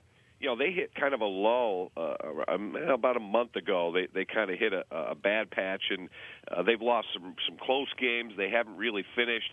I wonder if the Tigers might not play a spoiler role here down the line with the teams that they have left on their schedule, and as they try to push to get into the top four. Keep an eye on that RIT team. Again, they've got a ton of talent, too, and Amy Reed does a great job there. So I'd watch them as if they don't make it to the top four, they very well may have a big say in who wins that conference. Well, they already have the win, obviously, over Williams-Smith at 13-7, 6-5 in the conference. You're right; they certainly have a more fascinating position sitting down there. That's going to be. I'm interested to see how that turns out. Yeah. On the women, let's go to Empire 8 if you don't mind. Stevens, who had I wouldn't call it a horrific start to the season. They struggled to win coming out, but they were playing a who's who of teams. Yeah. Lost their first 5, losing to NYU, Stevenson, Montclair State, Haverford, and DeSales. No slouches, any of them, all in the conversation when it's going to come to the NCAA. They finally got a win when they went to the went to the D3Hoops.com Classic in Vegas and beat Eau Claire, and then lost to Lewis and Clark. Again, all good teams here. It's when they came back from break, it's when they righted the ship, as it were. They've lost 2 since, one of them to Penn. We're not going to fault them for that. Yeah. This team looks scarily dangerous, despite the fact I thought Ithaca was going to be the team to win this one. Well, Stevens brought back quite a few girls from last year's team that made a nice run into the NCAA tournament. I had a chance to see them. They were in the same bracket with the U of R up there at Amherst in the NCAA tournament, and I know they graduated one girl from that team, but they brought back talent. I was a little surprised they got off to such a slow start, but like you said, Dave, you look at the quality of teams they played, and remember, when they played NYU, that's when NYU had all of their top guns. That team's been decimated. They lost 2 starters. I mean, Caitlin Reed is one of the best players in the UAA, and she's down and probably out for the season. Wow. They lost a terrific freshman point guard. She's done for the rest of the year with a knee injury for sure. So, for Stevens to play the level of competition they did earlier in the year, that's why their overall record at 10-8 doesn't look all that great. But hey, 9-1 in the Empire 8 is no joke. No. Ithaca, I saw them in December. They went into the Palestra, which you love that building. That's a tough place to play for visitors. Hey, Ithaca left there with a win, and they were down going into the fourth quarter, and they beat the U of R again when the Yellow Jackets were playing pretty good ball. So, I like Ithaca. They've got some experience. Dan Raymond, again, an outstanding coach. Hartwick has kind of made some noise there, too. And then you look at St. John Fisher, probably will round out the top 4. But to me, that's a 2-team race going. And I don't want to take anything away from Hartwick or Fisher because upsets happen all the time. But I really think it's going to be one of the two, Ithaca or Stevens, that comes out of the Empire 8 this year. Yeah, that one's a fascinating race. We talked to Stevens' head coach at the D3Hoops.com Classic, though she had no voice. So we're going to have to make up for that and talk to her sometime down the road, as it may have been hard to understand. But she had a lot of confidence in that team, and I'm looking forward to seeing how that turns out. Jumping over to the SUNYAC, and obviously the story of not only the conference but maybe the region is Geneseo women, 20-0, 13-0, which is downright amazing as enough. But if you aren't aware of what they went through in 11 months, the stabbing death of a teammate, and then the car accident killing of a teammate. How this team is 20-0, I don't want to say baffles me because you never know about the human spirit, but it is truly amazing. Yeah. And great article written this week around the region about this team, and Scott's been on the show a few times, and I credit him for that. Nothing against the rest of this conference, but I have only been focusing on Geneseo. Well, and I'm glad you referenced that article on D3Hoops.com because it was just very well done, really captured, I think, the spirit. I've done a bunch of Geneseo games this year. I've been around those kids. Of course, I've been around Coach Scott Hemmer a bunch. And as you mentioned, Scott is very gracious, always willing to talk about a very difficult situation. I'll tell you what that guy and what that team has gone through in less than a year is unthinkable. No other program, I think, has ever gone through something like that. Unexpected deaths of teammates. And here they are, undefeated. They're 20-0. I think it's the second best start they've ever had in school history. And Dave, look at this roster. They start 5 seniors. There's a lot to be said for that, especially, I don't care what level of basketball, but especially Division III. When you put 5 seniors on the floor, that's impact stuff. But also you go a little deeper in the numbers. There's not any 1 or 2 kids that's really carrying them. I mean, they're all averaging around that, that 10 or 11 point level. They got a kid playing point guard who's really not a point guard. She's more of a 2 or even could play some 3 as she has in the past. They just play really well together, and you watch them. They don't score a ton. They're going to be somewhere in the 60s almost every game. And on paper, you look at that and say, well, how are they winning? Boy, defensively, Dave, they get after it about as good as any team I've ever seen. And again, it's the collective. It's the 5. They got a couple of younger kids they bring in off the bench that help them out. But those 5 seniors, they played together now 4 years. Defensively, they know where they're supposed to be. They know where their teammates are supposed to be. And I think that also works at the offensive end of the floor, too, because they don't rely on any 1 or 2 kid to pop for 20 or 22. They win games with everybody scoring around 8, 10, or 12, and they just wear you down at the defensive end. Scott Hemmer's done a terrific job. Man, I'll tell you what, watch this team, not just in the SUNYAC, but you watch when they get to the NCAA tournament, and they're very likely, I would think, they're in line right now anyway to be hosting. You get them on their home floor. This team can make a lot of noise. They're probably the best team right now in the East region. Hey, they're undefeated. You got to give them their due, and they've earned it. And they've done it through so many emotional roller coasters. It's not even funny. You can date it back to Leah Soborowski's story and the senior who was there last year because she redshirted a year, and so she's part of this entire mix. Of course, Leah's the season that her story started to become national news is the year they went, the year that she actually was diagnosed with Wilson's disease is the year they won 20 games the first time, and it's just been a tear since. You've seen the team, and I don't want to belabor the point, but you've seen the team in action. How are they able to, how do they look emotionally, I guess is the easiest way to ask the question. You know what? That's the interesting thing, too, Dave, is I don't want to say, they don't look like any of this has affected them. Because of course it has. Sure. Of course. But for a team to go through what they've gone through and to be as emotionally stable as they appear to be, and I've talked to a bunch of the kids, too, whether it's post-game interviews or even before the games, I might kind of chit-chat with them while they're going through their shoot-around. Man, that is the most level group of college-age kids that I have ever been around, and it's all credit to Scott Hemmer and the fact that he brought all these kids in. Yeah. And Dave, you've been around this a long time just like me, and team chemistry is so fragile, and they have got it all day long. That group, they love each other, they respect each other, they trust each other, both on the floor and off.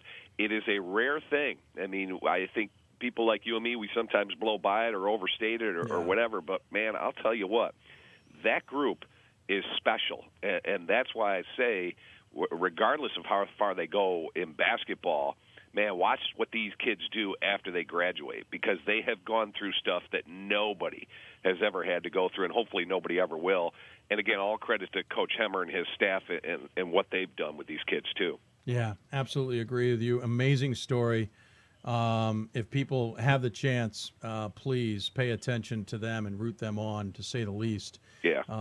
It is man, and you can't count them out at this point. No way. Again, catch up with the Around the Region story. Wonderfully done. Of course, Scott Hemmer's been on my show a few times. Go check out those interviews as well. I wouldn't be surprised if the story starts to make a little bit of national headlines too, but we'll move on. Let's jump from women and men. We'll stick in the SUNYAC. I swear, we'll have Jason Leon later on in the show.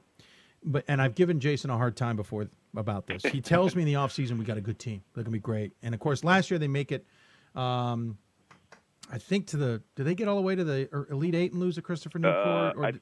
I thought it was the Sweet 16 myself. Sweet 16, yeah. They hosted it, and I got a chance to see them in the round of 32. Really good team. And they came out of the blocks once again. It seems like it's an Oswego thing, as if they forgot the season had started. And now they have kind of opened up the floodgates, and they have topped who was thought to be the best team in the region, Brockport, who's now 15-5. Brockport's 10-3 in the conference. Oswego's 11-1. The SUNYAC's always fun to watch because SUNY, Oneonta are 8-4, and Buffalo State and Geneseo are 7-6. But Oswego, once again, is playing the season of two halves. Yep, and they have who I think is the best player, certainly in the SUNYAC conference, and one of the best in the region, Brian Sortino. And he's a local kid, too. You're from the Rochester area, from Fairport High School, man. I don't want to say he's carrying him because he's not. There's a ton of other talent on that team. And, you mentioned you're going to be talking to Coach Leone later on, and he's a great dude. Love Jason. I just think he's done wonderful things there. But I want you to circle a date, Dave. Okay. I want you to keep an eye on a date, all right? Yep. February 18th. It's the last day of the regular season. Yeah. Oh, Brockport. Oswego, Brockport. At Brockport. That's at Brockport. The first time around, Oswego got them on their home floor. I think this conference goes down to that game, winner of that game getting the 1 seed. And, again, it'll be on Brockport's home floor because, Brockport's one of those teams. Here we are. We flipped the calendar to February. And I don't care what happens. Every year, Greg Dunn at Brockport, November, December, they kind of try and figure things out. They start getting a little bit going in January. Man, that is the last team I want to play in February every single season. That's true. They are so tough coming down the stretch. They finally figured out their pressure just wears you down for 40 minutes. I think Oswego, Brockport are going to be 1-2 in some formation. And you mentioned there's quite a logjam. I mean, you got to get in the top 6 there to make it to the SUNYAC tournament. And Geneseo, who I've seen a bunch of times this year, has probably the 2 most prolific scorers in the conference, Justin Ringen and John Decker, but they're just not getting enough stops. Hey, they're on the borderlines to whether they get in or not. And, watch out for this Cortland team. All of a sudden, Cortland's won a couple games here, too, so they're in. I think the SUNYAC men is going to be very interesting, not only who finishes first and second, but, the way things shake out to get into that top 6. There's going to be some big games coming up here down the stretch these next couple of weeks. I think it'll be very entertaining to see what happens. Yeah, SUNYAC race always is interesting. The only problem is kind of like the NJAC and others, they beat each other up so much that the extra bid sometimes is tough to get out of there. But Brockport and Oswego may be the best bet at it. Yes, February 18th. It has been noted and circled. Quickly, let's go through the other 2 because I want to get to your thoughts on the UAA before we lose you. Empire 8. This is kind of a 3-horse race at this point. St. John Fisher at 9-1. Their 1 loss. Can't even remember who that came to. Stevens, and I should say they're 14-5 overall. Stevens 14-4, 8-2. Nazareth 13-6, 7-3. It's pretty much those 3. Yes, Utica's at 5-4, but they're 5-13, amazingly enough overall. Hartwick's 5-5 and 12-7. Hartwick's a great story, but it's really the top 3. Yeah, I agree, and I think Rob Corniker's done a nice job with that St. John Fisher team this year. Keegan Ryan, on a preseason All-American, big guy in the middle. Watch out for Nazareth. They've won 5 in a row. All of a sudden they're clicking. Kevin Broderick's got them playing well. That was the 1 loss, by the way, that you were referring to for Fisher. They lost at Nazareth, which is always a tough place to play. So those 2 are going to have a rematch coming up here soon. Only it'll be on Fisher's home floor. I agree. I think it'll be one of those 3. I look for Fisher to prevail, but again, I'm kind of keeping an eye on Nazareth. I've seen them a couple of times this year too. They've got some shooters. Coach Broderick really does a nice job of getting them committed at the defensive end. The Fisher Nazareth, those guys, they have at least one more matchup. Not going to surprise me. We might see them going head-to-head twice more before we're done this season. Fair point. Very fair point. Let's go over to the Liberty League. St. Lawrence and Skidmore now tied at 9-1 at top of the conference. St. Lawrence is 16-3 and 14-5 for Skidmore. Skidmore has a win, a pretty surprisingly dominating win over SLU, and they'll have that rematch coming up. Hobart is lurking at 6-4 with Union at 5-4, but this is a 2-horse race, and it's going to probably come down to the last matchup between these 2 teams. If they split, it gets really murky. Well, and Skidmore's a lot like Brockport. I mean, that's the team you don't want to play in February. Agreed.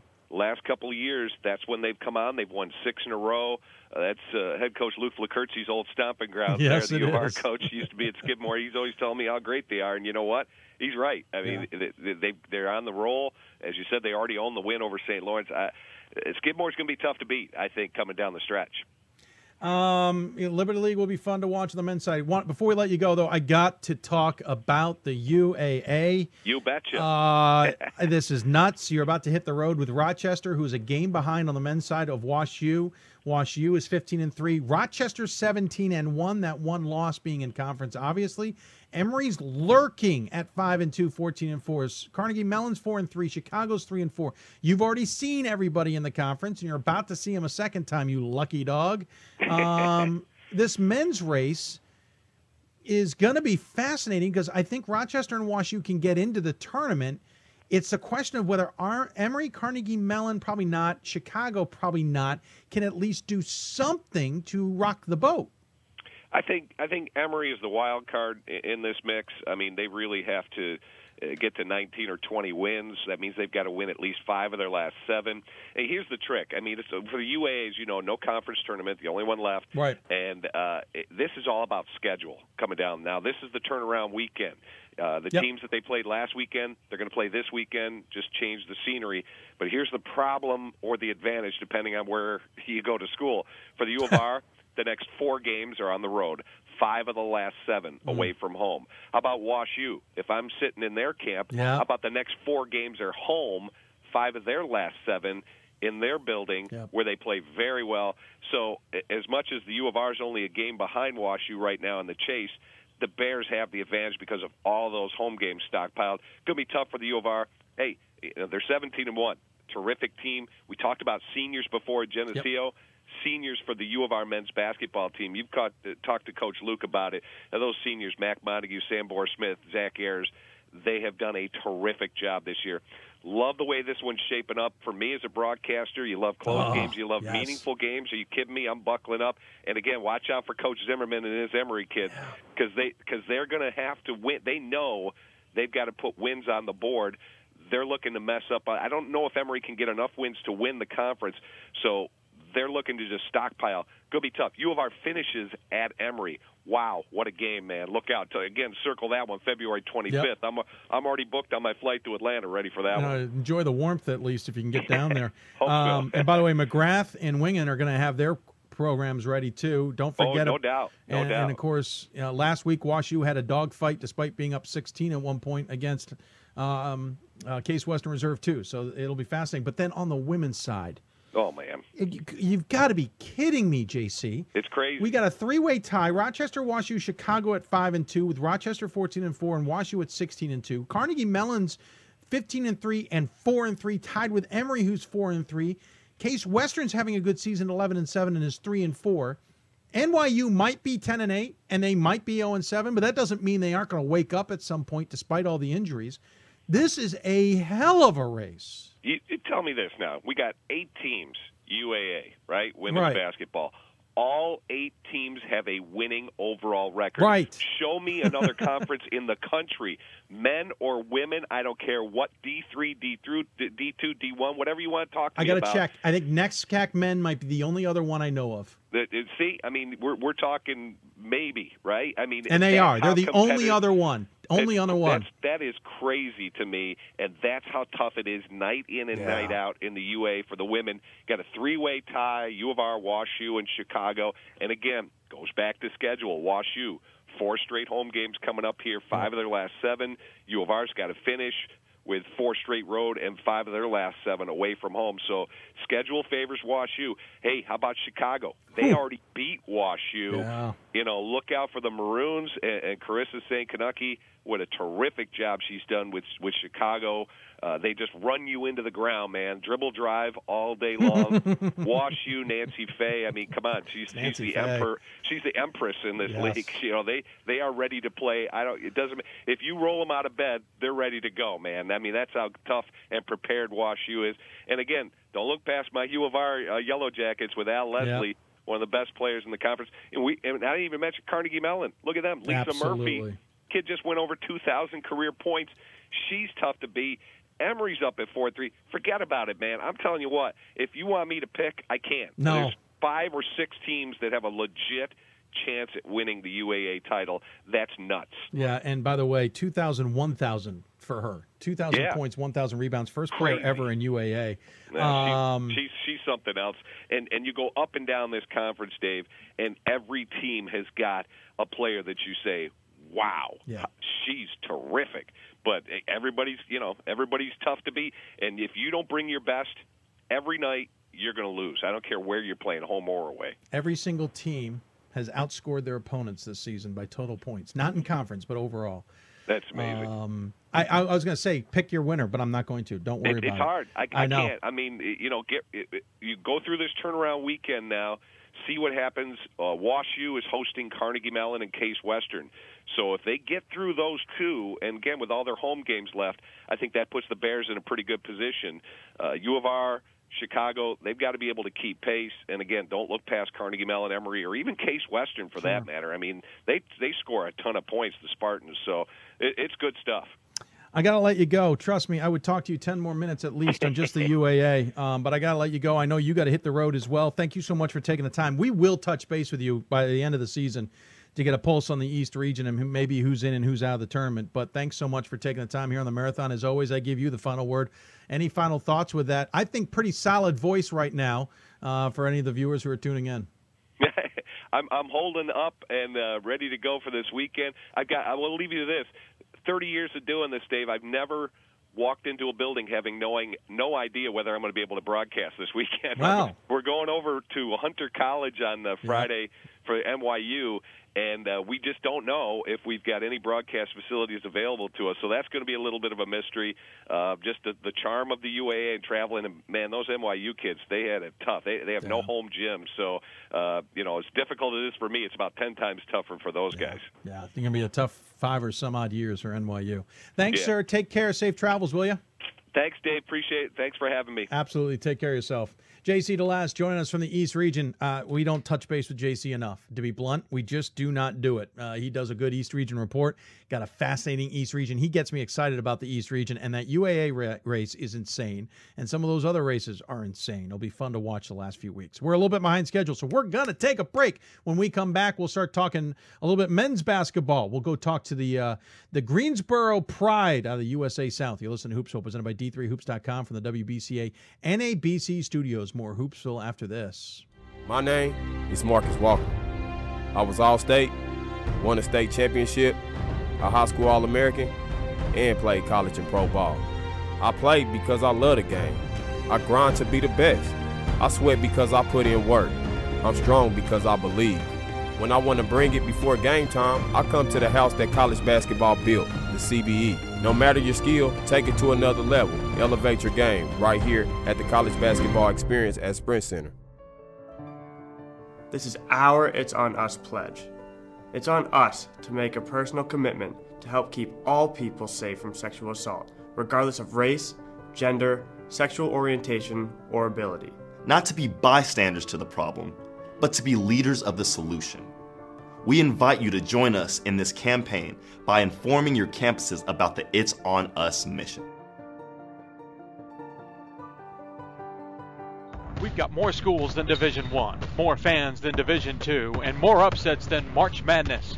There's 800 programs with over 11,000 games leading to 2 national championships. And we've been covering it all for over a decade. From Eastern to Occidental, from Puget Sound to Piedmont, from Southwestern to the University of New England, and from Hope to Calvin. Nobody covers Division III basketball like we do.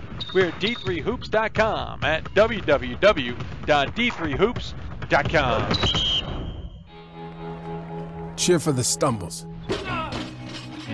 The he shoulda had that's. And the tears that linger. For in those moments, greatness lies. There, you will find the provoked, the determined, the unified. It's in those moments that champions are born.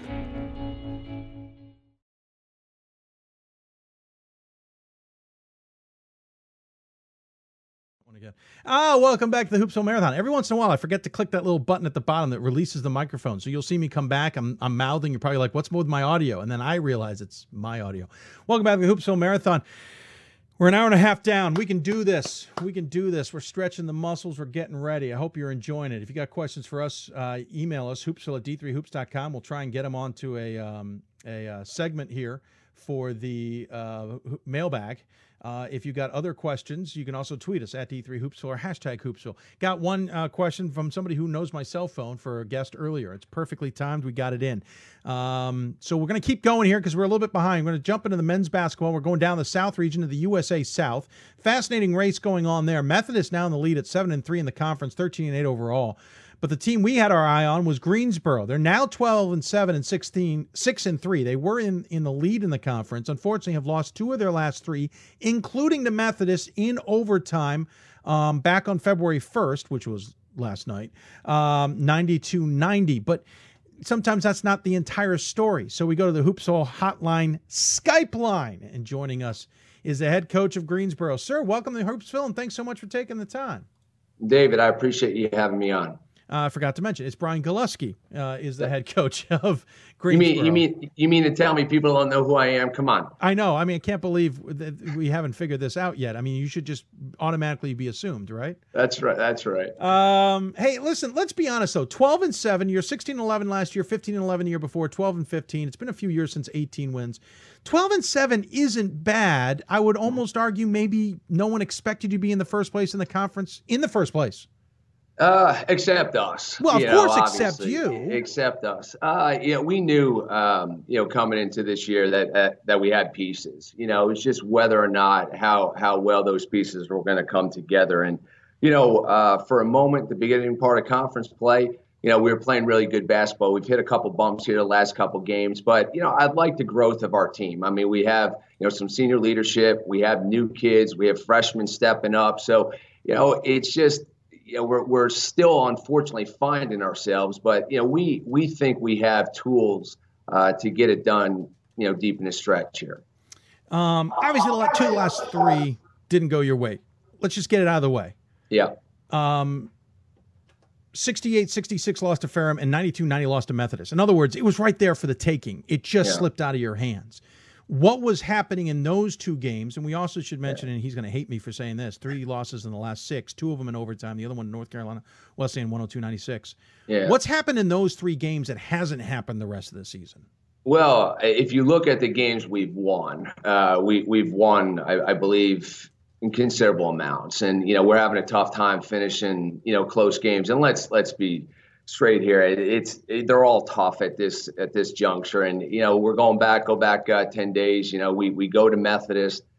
We win, tough game on the road. We go to Peace the next day, who I think is very talented in our league, and we win. So we're riding a high, so we think we're moving in the right direction. And, as a coach, you say, all right, you got to win road games. So we come back midweek against Ferrum. Going in, we have to force the tempo, we didn't. We played into Ferrum's hands and give them credit. We just didn't play comfortable. We didn't play focused, and we got beat on the road. And we're fortunate enough to get back in the W column this past weekend against Huntington. Didn't play particularly well. And then last night had opportunities and just didn't finish the game, Dave. Methodist, I think, is a very, very good basketball team, hence their first place in our league. And we have to find a way to fine-tune some situations because we're going to be in those again. And, we can't be on the L side of things moving forward. Unfortunately, we don't have a rematch with Methodist coming. Yeah. That was the one and only, is correct? Yeah, the one and only. Yeah, we played them. Yeah, we played them at their place, and then they just came to ours yesterday. But you've got 3 of their last 5 at home, including a rematch with Ferrum. Yeah. William Peace, who's actually been a bit of a surprise this season, is next. Averett, who I've always said is sneaky good. There's some losses that teams took to him early in the season. Everyone's like, Averett's not that good. I'm like, no, Averett's better than you think. Then on the road to LaGrange, on the road with Piedmont, and at home against Ferrum. This is an interesting finish. This isn't one of those where it's got a game you highlight and go, yeah, that one. Or for your team, it's got a bunch of sneaky games. We're gonna where we are as a program, where we are as a team right now is going to develop over the next 10 days. Gotcha. Two tough games this weekend. And obviously I'm sitting here after getting beaten overtime last night against Methodist. But, I think Peace is very good. We were fortunate to win on the road at their place. They're high octane, they're up tempo, they make shots. They play extremely hard. We all have our hands full, on Saturday. And then, as well as I know, in college basketball, it's tough to play back-to-back games, and our league does do that. So we're going to come back the next day and play Averett, who's now fighting, who's fighting for the top. And now the fortunate thing for us is they are home, and you know what they say, you got to win your home games and try to steal them on the road. So, where we are character-wise, where our leadership is, how bad we want it and how bad we're listening, where our focus is certainly going to be evident come, down the stretch, in the next few games. I think you're taking the loss last night okay. I think I am because it's the older I get, the more I'm in, more years in coaching, you understand. All of our kids tried last night. Oh, absolutely. They tried. Both teams' effort, was there. It was a great college basketball game, and I'm starting to realize that. And we get so caught up in the win and loss, and that's the frustrating part. But as my dad always says, you got to coach them up, right? You got to coach them up, and that's we have to learn from last night. And if we can, then I think that's what's the refreshing part in coaching. And usually the best team is standing, at the end of the year. It may not be that way as you go through the year because it's hard. But, at the end of the year, conference tournament, whoever goes to the big dance, whoever wins the league is normally the best team. So obviously there's a lot on the line with the rest of the season. You got to keep winning to stay in position to do what you can. Yeah. How much do you have to remind a team that's got a lot of seniors on it, or how much do they already know that? Oh, it's a reminder every day. We talk every day about not taking our opportunities for granted, that tomorrow is not given, and I think in today's society and what we're trying to teach young people, I think it's so important.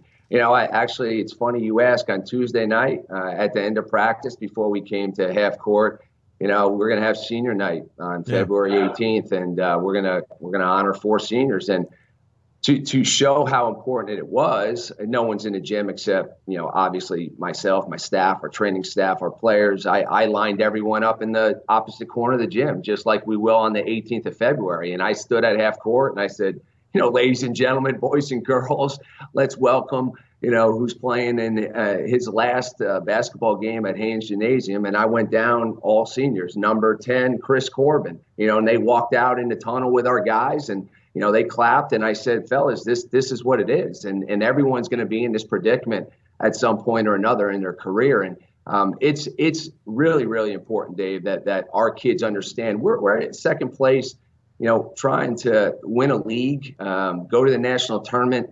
Many teams and kids don't have the opportunity to do it. And we're fortunate to have ourselves in that position. And, I'm hoping, and I think we're valuing, every opportunity we have. By the way, if you need a public address announcer for those moments in the future, just let me know. I'd be happy to come on down and help you out with you got it. You said 4 seniors, but I see 5 listed on the roster. What? Did you forget one in practice, Coach? No, I did not. Maybe I did math wrong. I got Alvin Cunningham, Christopher Corbin. Alvin, yes. No. Correct. Yeah. Alvin Cunningham, you caught me there. No. Actually, he just had reconstructive ACL. Oh, that's the one. Okay. So, yes. I knew there was somebody, Alvin, but I couldn't remember who it was. Yeah. Okay. Alvin, unfortunately, I'm like, wait, man. I know he played in one game. Yeah. Actually, we had 2 kids with ACL surgery, and Corey Burnett, who was our starting center at the beginning of the year, and then Alvin Cunningham, just last probably 2.5, 3 weeks ago. So, and we're kind of in that situation now where from a redshirt standpoint with Alvin. So gotcha. Yes, hopefully he was not a senior this year. I just look at the roster. That's why. Yeah. You're led by senior Donovan Griffith, 16.5 points a game, almost 9 rebounds a game, 2 assists a game. Almost 2 assists or 2 steals a game as well. Shoots 53% from the floor. He ain't too bad. Second on the team is Joseph Gatling, a junior. 15.5 points a game, 5 rebounds a game, 2.5 assists a game. Darius Maddox, 12.5 points a game, 2.3 rebounds a game. And then Lorenzo Mary, 8.5 points and 6.8 rebounds a game.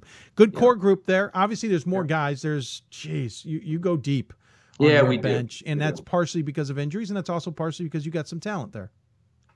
We like to think so. And going back to your first question, when you said, did you expect us to be where we are? We felt we had ability and we felt we had talent. And when Donovan Griffith is, a college basketball player and he's engaged and he wants to play, I think he has the opportunity to be the best player in our league. And that he's done a great job. And when you look at statistics, you say, wow, what a phenomenal year. We as a coaching staff think that Donovan can kind of up it a tad bit more, especially like in a game like last night. He has the ability to dominate. But statistically, he's having a great year. But if we are going to do what we want to do down the stretch, it's going to have to be because Donovan late in the game, in certain situations and possessions, he takes over. And we have good complement on the perimeter, to go with him as well. And Joe and Darius has been fabulous as a freshman.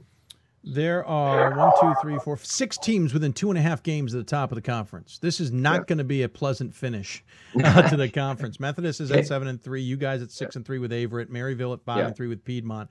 And Ferrum at 5-4. Everybody's gotten above 500 record except for Averett, 8-12. Really strange. Yeah. How does this finish? And where? And I know you want to be at the top, but if you can't hit the top, where do you want to maybe position yourself?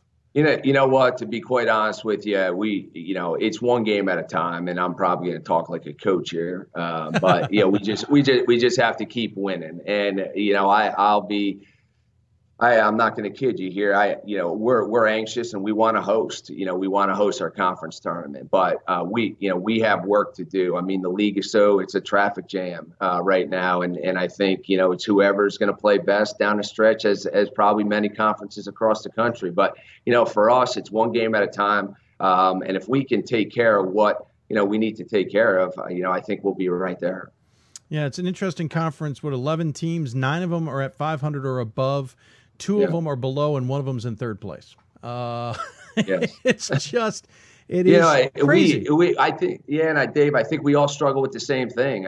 Consistency. I mean, just it's so seesawed where, and the games are close, and just I think we're equal in a lot of ways, and our conference certainly spans a lot of miles, and when you go on the road, it creates difficulty, and it's evenly matched, and so it should make for an exciting finish. You had a game scheduled on November 29th against Roanoke at home. Yeah. I'm highly suspicious that's not happening now. No, it was the craziest thing. I've never ever been in that situation before. Obviously, the moisture on the floor. Yeah, I think an NBA game had it the same night as us, and we had to cancel or suspend, and unfortunately, due to scheduling conflicts and when our conference schedules both for Roanoke and Greensboro, we just couldn't find a date, unfortunately. So I definitely wanted to play the game. There's no doubt. It just didn't happen. That was like a couple minutes from being official, wasn't it? Well, we had, I want to say, 15 minutes left in the second half left, and rule states that you can go back. You can play from where we laid off, or we can go back to original tip. So as far as it being official, I'm not aware. No, I just meant you guys are close. It was so close. Oh yeah, it was all, and we wanted to do it. It's just it got to the point where we were ice skating in Central Park. So. I've seen that before, actually. I've seen arenas like that, and you're like, are we really playing this game? Yeah, it wasn't good. And we tried hard. It just didn't happen. Well, sir, I appreciate you taking the time to join us. Sure. Fascinating conference, fascinating team. Obviously fell out of first place, which is unfortunate, but you guys are right in the mix. And I'm going to be interested to see how this USA South turns out. It's going to be interesting all the way down to the last game of the season. And I appreciate you taking the time to join us. As always, we give the guests the final word. Any final thoughts you want to share with those tuning in? David, I appreciate the opportunity to get on the air and expose Greensboro College men's basketball. I appreciate you having us on, and you do a great job, and all for not only obviously today, but all of Division III, and appreciate your interest and your support. So thank you. Thank you, Coach. Appreciate the kind words. Good luck the rest of the way. We'll have fun watching, as I said, and we wish you luck. Thanks, pal. Appreciate you much. Absolutely. Take care. Greensboro again sitting in second place in the conference. We'll see how they turn out the rest of the way. It's going to be interesting. But Brian Goluski, I think, has got a squad there that can maybe turn that corner in the last 5 games of the season and maybe do something. We'll see what happens. I mean, they're going to do something anyway. They're sitting in second. It's a matter of if they can overcome Methodist, who unfortunately they have beaten but split with. We'll see how it goes the rest of the way. I'm a little bit interested. We're going to take a break. When we come back, we'll switch into the Mid-Atlantic region. We'll talk to a team got a big win last night. Mary Washington and Eagles women's basketball beat Christopher Newport to split the season. Season between them and Christopher Newport, should they win out, could come down to a coin flip as to who's going to control which gym they play in the conference championship. Albeit they all got to get there first, and the CAC is not easy. We'll talk to Dina Applebury coming up. You're listening to Hoopsville, presented by D3Hoops.com from the WBCA and ABC studios. More Hoopsville after this. My name is Marcus Walker. I was All-State, won a state championship, a high school All-American, and played college and pro ball. I played because I love the game. I grind to be the best. I sweat because I put in work. I'm strong because I believe. When I want to bring it before game time, I come to the house that college basketball built, the CBE. No matter your skill, take it to another level. Elevate your game right here at the College Basketball Experience at Sprint Center. I'm a Division III student athlete, and I know how powerful words can be. The term gay doesn't mean stupid, lame, or less than. So I pledge to speak up if I hear the term gay used in a derogatory way or any other homophobic terms. If you can play in Division III. I'm a Division III student athlete, and my teammates unconditionally accepted me as part of their family. So now I pledge to do the same for others. If you can play in Division III. We've got more schools than Division I, more fans than Division II, and more upsets than March Madness. There's 800 programs with over 11,000 games leading to 2 national championships. And we've been covering it all for over a decade. From Eastern to Occidental, from Puget Sound to Piedmont, from Southwestern to the University of New England, and from Hope to Calvin. Nobody covers Division III basketball like we do. We're at D3Hoops.com at www.d3hoops.com.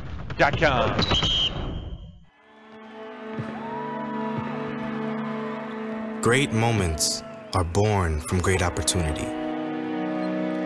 That's what you have here tonight.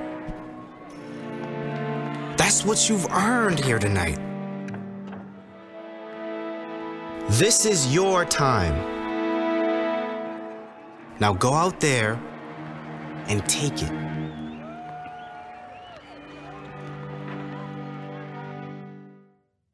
And welcome back to the Hoopsville Marathon, folks. I'm your host, Dave McHugh. If you got questions for us, join us for the Hoopsville mailbag. I see one question in there. We'll get to it soon. At D3Hoopsville, or I should say Hoopsville at D3Hoops.com is your email address. Hoopsville at D3Hoops.com. Twitter's at D3Hoopsville. And of course, we're simulcasting the show on Facebook, Facebook.com/Hoopsville as well. Jumping into the Mid-Atlantic region, big game last night between number 5, Christopher Newport, and number 8, Mary Washington in women's basketball. Christopher Newport had won the previous engagement, 75-67. Interesting enough, almost an identical score, but this time it was Mary Washington, 74-69, the victors. Now we have a 2-team tie atop the CAC with Marymount lurking at 10-3. York's in the conversation. This gets interesting. Well, we want to know more about it. Of course, when we do that, we decide we go to the Hoopsville hotline, sponsored by the City of Salem.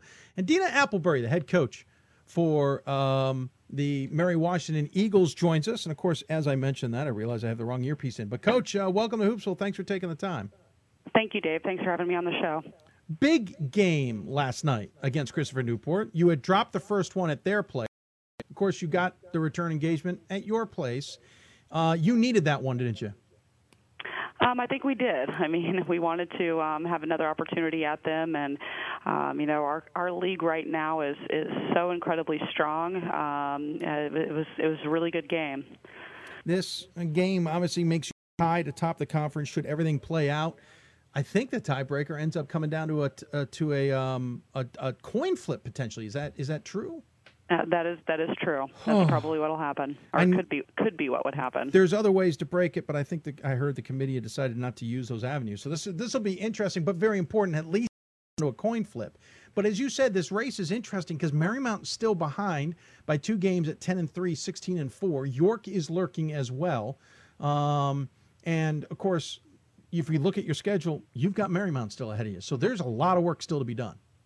Oh, with no doubt. I mean, our conference right now is as strong as it's ever been in the 14 years I've been, in the league. There's a lot of good teams in our league, and I mean, I think us and Christopher Newport are both going to have to really continue doing a good job so that we can maintain that tie. I mean, we could, if we make any mistakes along the way, there may not be a tie for long.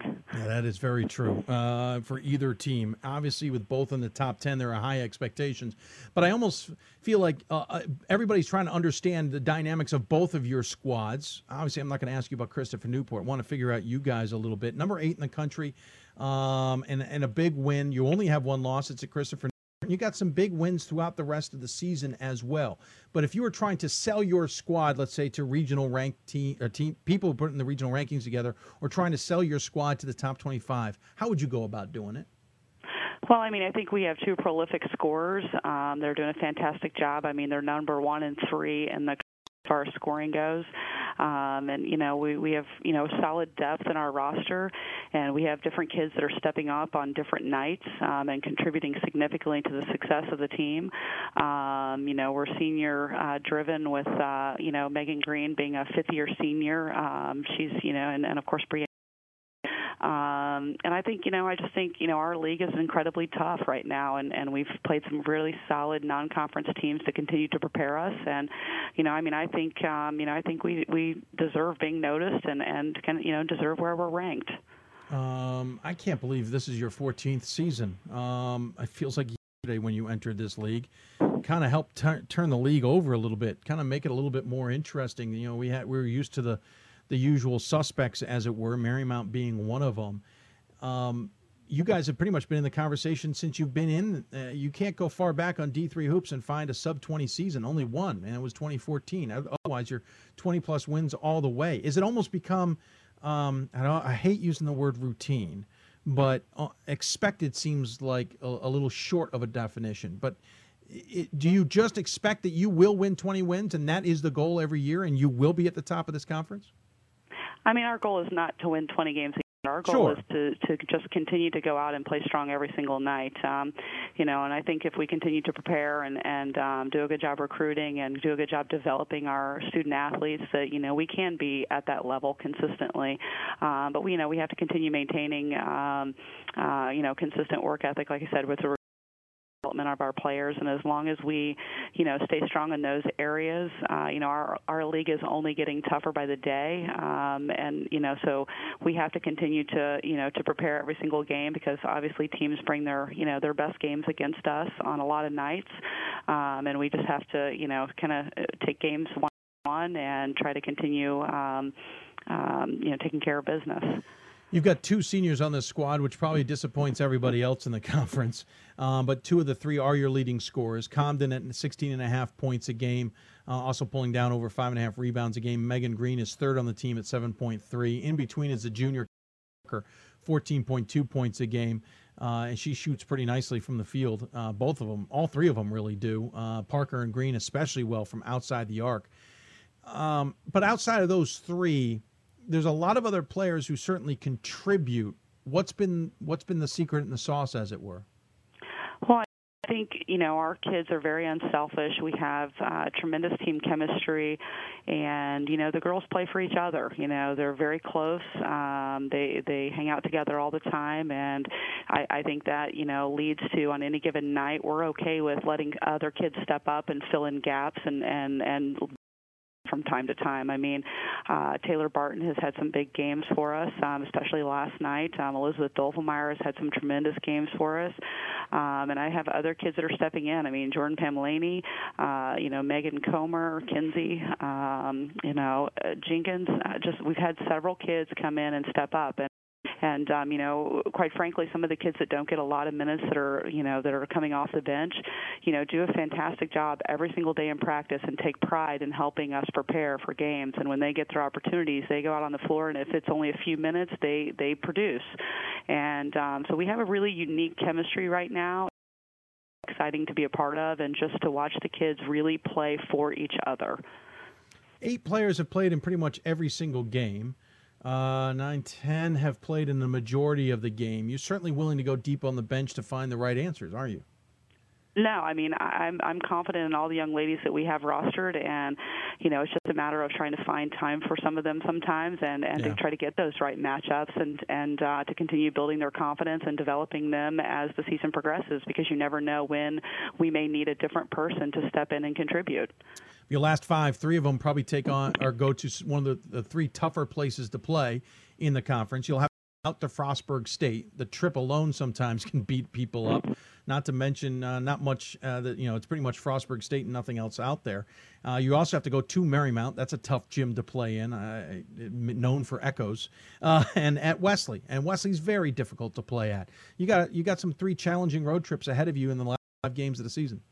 That's for sure. I mean, Frostburg is playing very well right now. I mean, they beat Marymount a week ago or so, and it's going to be a big challenge to go out there. Marymount is always incredibly challenging, so that's going to be a good matchup. And again, like you said, on the road. And then Wesley is tough to play on their home court for sure. And I mean, they're playing very well. I mean, some of the teams in our league, their records don't indicate how good they actually are.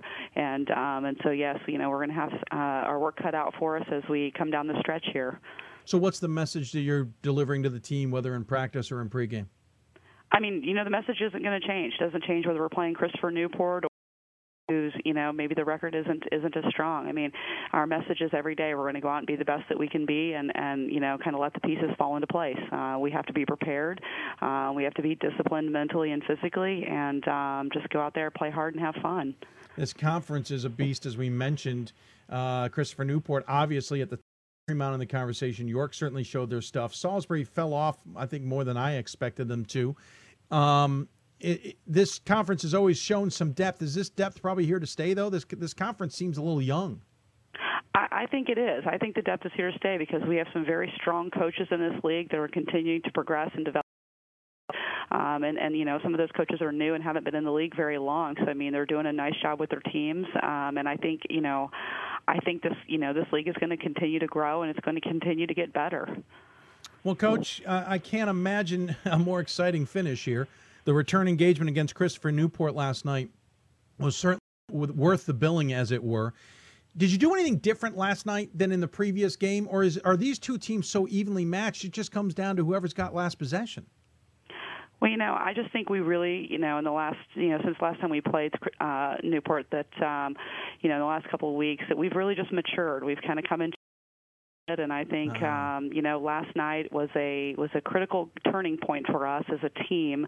And, Salisbury, you may say they've dropped off a little bit, but they're still incredibly competitive. I mean, we just played them, 2 games ago, and they had the lead on us the entire game until 5 minutes left in the game, and then we go ahead and beat them by 12. Christopher Newport, we have the lead the entire game. So, I think my team is just really maturing and, like I said, kind of coming into their own and gaining that confidence that they need to coming down the stretch that, we're gonna need to depend on when it gets into the conference tournament and hopefully beyond. Well, Coach, appreciate you taking the time to talk about your Eagles. I always enjoy watching what you guys can put together for a season because as much as you win a lot of games every year, it always seems a little different, whether it's the makeup of the team or the execution or the conference's makeup certainly has a factor in that. I always enjoy watching the games. So thanks for taking a little bit more idea of what your team's made up with. Obviously a good win last night over Christopher Newport, but still some work ahead. As always, we give the coach the final word. Any final thoughts you want to share with those tuning in?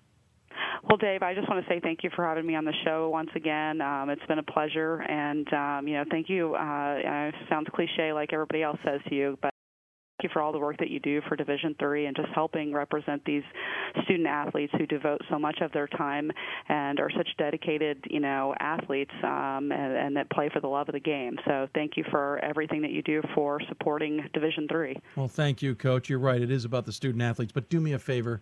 Keep Clint on his toes for me. Good luck with that one. I know it's a little tough. I know, but I have faith in you, Coach. Thanks so much. Good luck the rest of the season. All right. Thank you, Dave. Take care.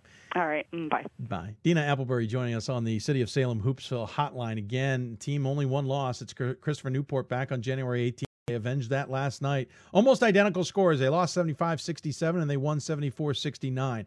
At Frostburg, then home against St. Mary's and Penn State Harrisburg, then at Marymount and at Wesley. An interesting finish. They can't rest on their laurels. We'll see how they do. But as Coach said, they're still maturing and starting to hit their stride. Most teams want to have that happen, but if you're in the CAC, you're a little bit worried that Mary Washington is actually doing that. James Wagner, who we'll have on the show later. Clinton is an American hero.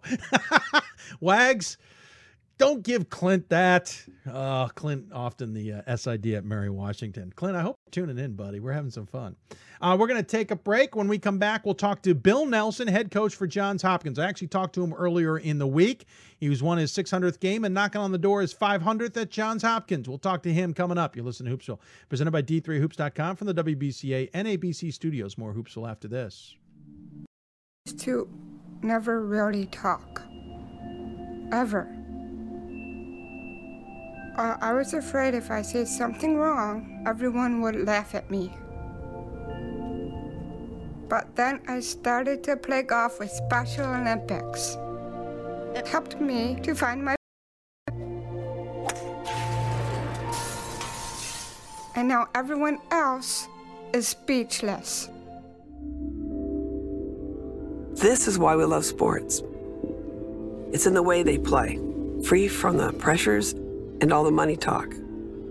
Playing for simply the love of the game, where everyone has a shot at their definition of success on and off the field.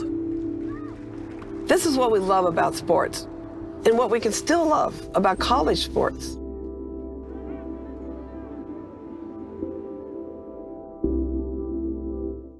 We've got more schools than Division I, more fans than Division II, and more upsets than March Madness.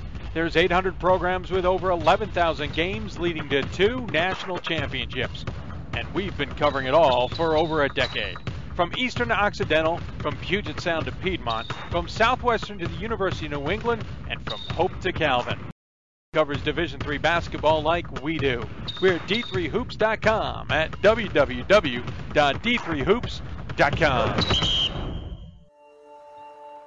We are calling you, all of you. We are calling all Division III schools to join our cause. It's on us to start change. It's on us to be the change. It's on us. It's on Division III.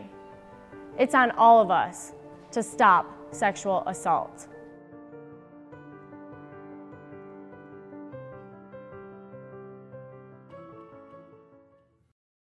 Hello, everybody. We're talking about Mid-Atlantic region as we just got talking to Dina Appleberry at Mary Washington. Got a chance now to talk to Johns Hopkins men's basketball. I had an opportunity to go down to Johns Hopkins earlier in the week and talk to their head coach, Bill Nelson. Team is now on a 7-game winning streak. They have won 11 of their last back to the end of December after they had lost 3 of 4. They have lost 11 of 12. Their only loss being to Dickinson. Got a big win over Gettysburg, 67-47. In this interview, you'll hear Coach Nelson refer to Gettysburg as getting ready for them, but obviously we already talked. We'll talk a little bit more about their finish, but here is Coach Nelson in our conversation earlier this week. Bill Nelson now joining me here on the floor at Hopkins. And first and foremost, thanks for letting us take some of your time. Well, Dave, it's a pleasure. It's a nice, quiet morning, and I'm glad to sit down with you and talk D3 hoops. Yeah, I'm looking forward to it. We should mention to everybody, by the way, we're talking to Coach earlier in the week before their game. I think it's, against Gettysburg coming up. So our information may be a little bit dated by the time this airs on Thursday. But first and foremost, congratulations on win number 600. As you and I sit here at 603 now and you're knocking on the door of 500. Right. Here with the Blue Jays. That's some impressive milestones. It's only took 37 years. It's been a blur. There's some who never get there, Coach. So. I know. I kind of wonder how it happened myself. Everybody, when the symbolic number comes up, it's very important. It's one ball game, but people talk about it's the kids. You love coaching the young men, and that's true. Here at Hopkins, it's much more than that. I just love getting up in the morning and coming to work each day because we've got a great, not only coaching staff, but the people in our front office are pleasant and, so easy to work with. And it's been enjoyable. This is certainly one of the fun campuses for me to come to. Granted, it's 10 minutes from the house, but it is fun to come to. But it's also fun to see this program kind of resurged back into the conversation in the last few years. You know, you guys kind of went through a bit of a rough spot. We but did. You kind of come right back in. Now you're at the top of the conference again. You're in play, and obviously we're not that far removed from some great NCAA tournament runs. No, back in 2007, we had a 24-5, and you know, we got to the tournament and we lost to I think they went to the Final Four or close to it. They didn't know. Guilford, yeah, really good. They should have gone to the Final Four. Just missed out. And I think we had 5 seniors graduate and couldn't replace them. Yeah. And we had a winning record, and then we had 3 losing years in a row. And it basically all comes down to recruiting, you know. And it was a rough little stretch, and then started getting it back again. And you know, we've got a group now of young men, well balanced. We've got 2 grad students on the team. I've never had that before for different reasons. 4 seniors, 2 juniors, 4 sophomores, and 2 freshmen. So it's you know, we've got the leadership, we've got the youth, and they've made it work. They really get along with each other well. And obviously, as you and I are talking, 13-6 on the season, rough start to the year. Probably not how you drew it up. Well, the non-league schedule was tough. 5 of the 7 non-league games were on the road. You know, we played at Lynchburg, we played at Salisbury, we played Cortland here. Yep. You know, pretty good schedule. Cabrini, played Cabrini on a neutral court. Yep. So, you know, I think that part of the year really helped us learn about our team. I mean, we've got 2 different starters than we had in those games. And, you know, coming into the season with such a diverse group, there were changes that had to be made. And some of our young guys really emerged in our sophomore class. We've got 2 sophomores starting right now. Yeah, you certainly have found depth on this team. And surprisingly, I'm really and that's happy about obviously good for the future, but it's great this year too, because you're able to go deeper in games, obviously, and find other ways to get these guys to contribute. Exactly, and even Saturday against Ursinus, I mean, we were getting blown out at halftime. We gave up 51 points, and you know, the leadership took charge there because you know, we've been in 9 games this year, which 4 points or less, and come down to the final seconds, and lost 4 of them. So we've learned some lessons in that regard, and we won the other 5. So you know, and Saturday we just hung in there and you know, finished on a 15-3 run and squeaked it out at the end. Conference has been interesting this year. It's been all over the place. I mean, you got a Franklin Marshall team who started out near the bottom of the conference, comes roaring out, and then kind of falls off. You guys, again, rough start. You have an interesting result that I think a lot of people would have scratched their head against Muhlenberg at the beginning of the season. But then you guys have only lost 1 game in conference play in the last 8. I mean, well, it's not kind only of back Muhlenberg, and forth. we lost to Gettysburg. Yep. In December, and then we lost Dickinson here. You're right, it's up and down. Like Gettysburg's been struggling. However, opened up the paper Sunday morning, and you know, they went to 15-3 Swarthmore, and we're up 21 points at halftime against Swarthmore. So that's going to be eye-opening at practice tonight when we start talking about that for Wednesday night's game, because they've lost a lot of close games, and they've made some changes too, and you know, they're tough, especially if they're allowed to run the, you know, the Princeton offense as well as they run it. That's when they're really tough. Well, then Ursinus has been a team that has come along in a different mentality, kind of a group mentality, and gotten some big wins and emerged back at the top or in the middle of everything. McDaniel goes and beats F&M, but then you guys smoked McDaniel. It's just a little bit chaotic this year. And McDaniel beat Ursinus, yet Ursinus, the leading, you know, they're averaging over 80 points a game, and Kevin's got a great group of guys. You know, he and I talked over the years, and you know, previously 3 or 4 years ago, they were struggling, and he's brought some guys in who really care about each other, and you know, they're right in the hunt. They're second place tied with Franklin Marshall, and we're tied at first place with Swarthmore, and Dickinson just 2 games behind us. And of course, you mentioned all the teams you're going to play. Obviously, Gettysburg will have played by the time this airs, but you got Dickinson, Franklin Marshall, Swarthmore, Washington College, and Haverford ahead. This is going to be an interesting finish to the season. And the Gettysburg game Wednesday at home has followed those 3 teams you mentioned, Dickinson, F&M, and Swarthmore, all on the road. Yeah. So, you know. Can't take advantage of this place. No. Yeah, exactly. You gotta, you know, We've had ups and downs on the road. It's you know, it's nice to go in there and get off to a good start in the building and quiet the home fans down. And those places we were going, F&M, Swarthmore, they really follow their, and Dickinson follow their team. So they're tough venues. And it's important to also get the tournament at your place. We've seen the success that you've had here in this gym when the Centennial Conference has to come through here, right, versus how challenging it has been most times at F&M in recent history, right, but certainly at other places to try and knock off the champ there. This is a great venue, and the athletes at our school are the only students really around here in January. And they've really been a big factor in our success this year. The football team, the baseball team, the track and cross country team, you know, the football team gets in crazy costumes and loud, and our guys, and every venue in the country, when that happens, the players respond, and it makes it a great atmosphere. Yeah, the costumes that they come up with sometimes, they're unique. They're unique. They add to the atmosphere, though. They do. I don't kind of pay attention to it till the game's over, and then I see him over in the corner. And Coach Akins loves that kind of stuff, and he's 6'8" and goes over there and jumps in there with them at the end of the game, and they love that too, so to be a part of the action. So you should also point out, by the way, this place has been redone a little bit, new floor, better windows, some other things. It's nice to see this thing get a little bit of a facelift. It is. It's you know, it's a great, good gym.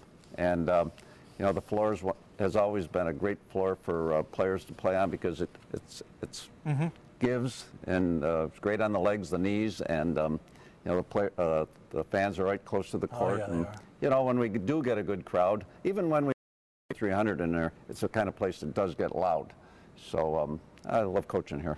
Let's talk about the team a little bit. You're led by Kyle Duran, I believe. Doran. See, I had a 50-50 chance. St. Joe's. 11.5 points a game, 5 rebounds a game. Sam Gordon, 6.5 rebounds, 11 points a game, 10 points, almost 10 points for Ryan Curran, I should say, and Michael Gardner, and 8 points from Daniel Vila. I know that there's more than just what the stat line says, but that core group has certainly done a lot on the offensive end and been a catalyst this season, it would seem. It really has. You know, Sam Gordon's a unique story. Roster limits here. We can't have any more than 15 on our team. So when he came to Hopkins, I said, I can't promise you even being on the team. So he kind of hung around for 2 years. He would play with the guys in the spring and the fall. His second year, I called him our enhanced statistical guru, and he went with us to the games. And then the junior year, I said, Sam, we have an opening here. And he came in, and he's been phenomenal. I mean, you know, he started, I think, at the beginning of the last year. He's kept growing. He's up to about 6'7". And, you know, on Saturday, he had a double-double, 10 rebounds, I think a dozen, 10 points. And he got the big rebound at the end of the game to get the ball out to Michael Gardner. And it's just a great story about a guy that hangs in there. And then Austin Vasiliadis, our other graduate student, was having a all-conference season as a senior, leading the point guards and everything. 6 games, he tore his ACL. Yep. So it's amazing that both those two guys had really great jobs signed up for, and they decided to come back to school, and they're at the Carey School of Business. And I think it's a testament to the other players on the team that these guys wanted to be here playing with them for one more year. And you bring that up. This is the first time you've had grad students, and obviously there are grad programs on the campus. If anyone doesn't know, Hopkins is obviously one of the top universities in the country in terms of academics.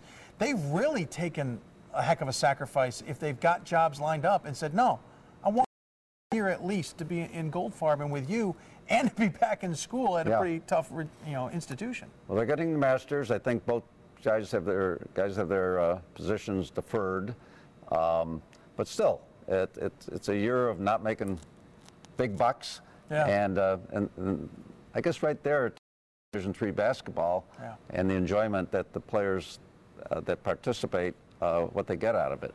Let's talk about the history a little bit. We mentioned 600, that you've eclipsed that. You're knocking on the door, and it could be by the end of this week, you could be looking at 500 just here at Hopkins.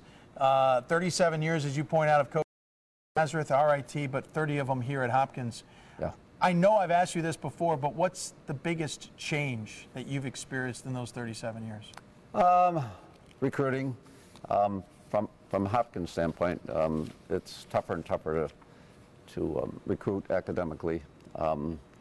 I can't go into a gym anymore and say, oh, I like that guy over there, and I'll check his grades, and we might have a decent shot of interesting him in the Hopkins. Now I depend on pretty much the recruit getting to me, writing to me, calling me, emailing me, and then we do the follow-up. Now in the summer, there are some great venues at the Ivy League schools that we go to, and we can get some names in that. But the recruiting's been the tough part. The kids they've really been the same. A lot of people talk about how the guys have changed. As long as you communicate and are fair with them, and that we never have quitters. I can't tell you the last time somebody transferred academically. Right now, they're doing better the last 4 or 5 years than they've ever done when I get the grades in the spring and the fall. So, we've really picked up some outstanding young men. I know you probably weren't thinking about it. Knowing you probably didn't really remember it, but what did it mean when you hit number 600 and got that win? What was... No, I wasn't thinking about it, and it was because the game was like... at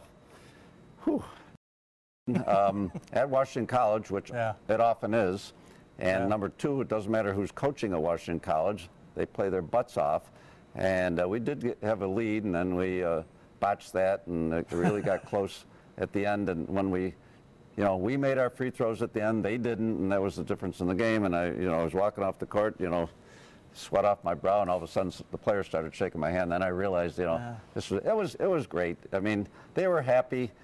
My college teammate and roommate, Paul Bunich, he drove 402 miles, he and his wife, up to see the game. Wow. I can imagine what the post-game get-together I had with him would have been like had we lost. But I was really thankful to get it over with. We talk about distractions a lot on our team. We like our players to leave things in the locker room. Any little thing that's a distraction, we try to omit. And I'm glad it's over for a lot of reasons, but it is kind of a distraction in a good way, but still takes the mind off things at hand sometimes, and it was a great night. I'm glad it's over. I got to ask, 37 years, 600 wins, 500 most likely at Hopkins by the time we're done. I can't imagine that won't be eclipsed. You say you love coming to work, but at the same time, at the end has got to be somewhere around the corner. Have you thought about when you might hang up the shoes? I used to say it year to year, and then I would go month to month, day to day. Now it's minute by minute.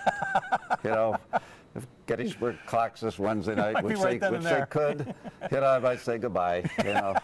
It's hard.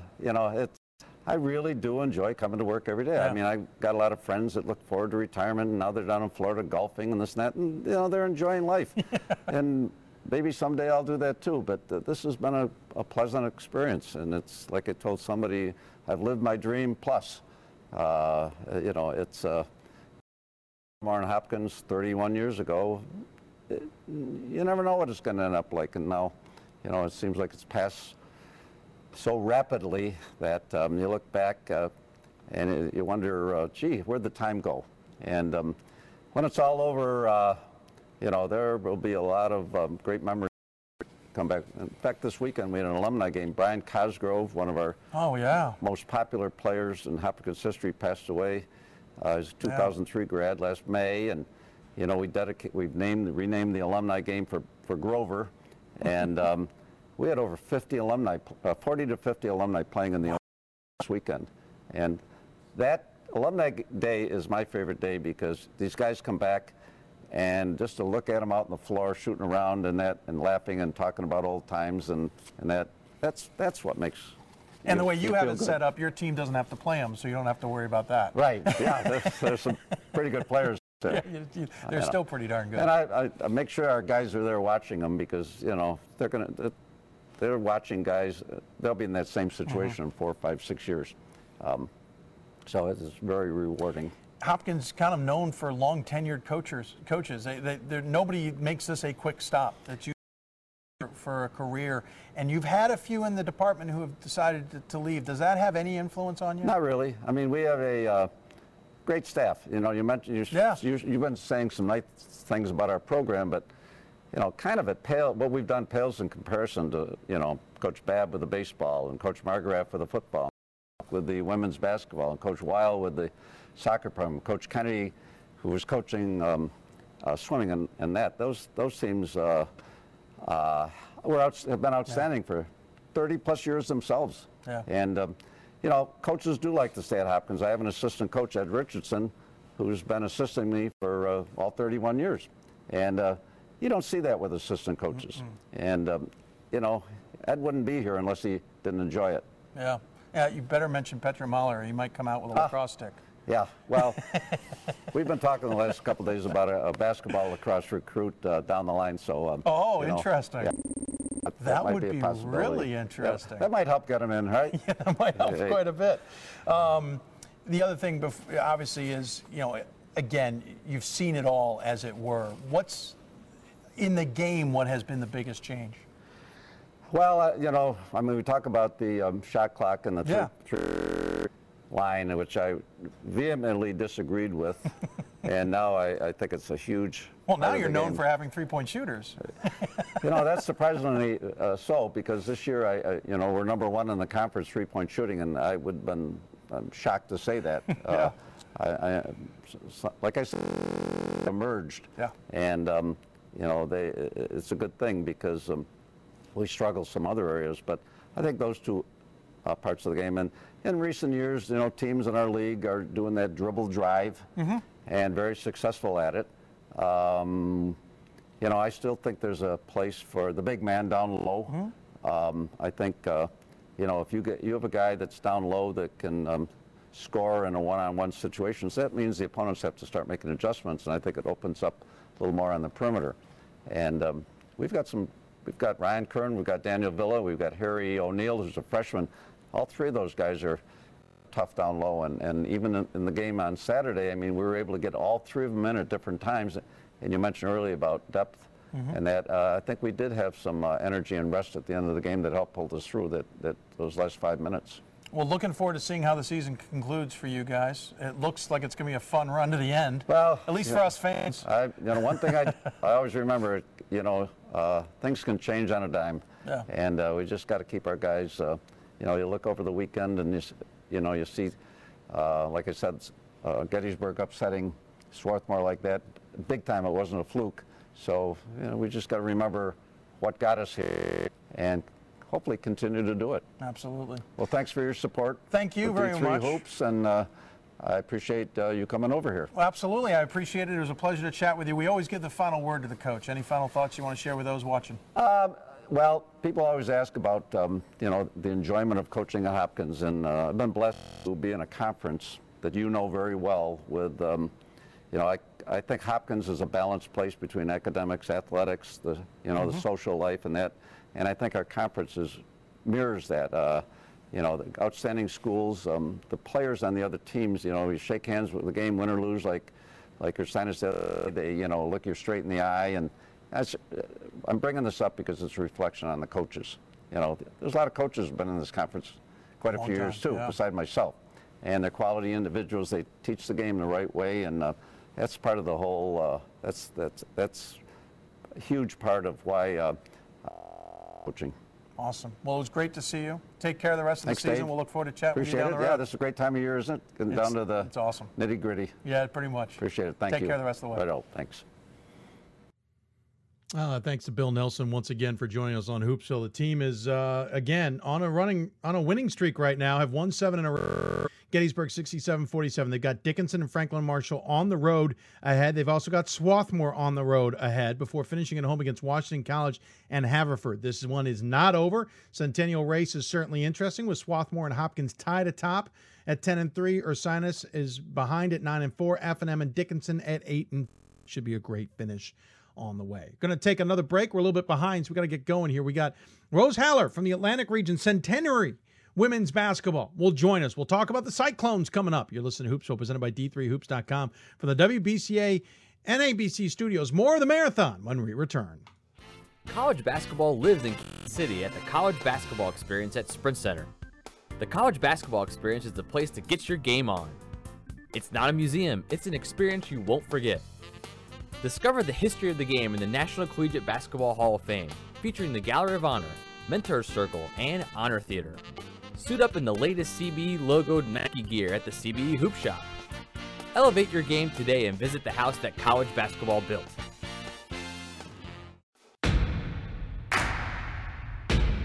It starts right when you hit the court. You imagine your finest moment.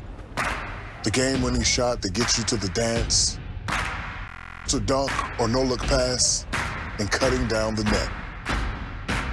Sports lets us dream of our own success and prepare us for our finest moments on and off the court.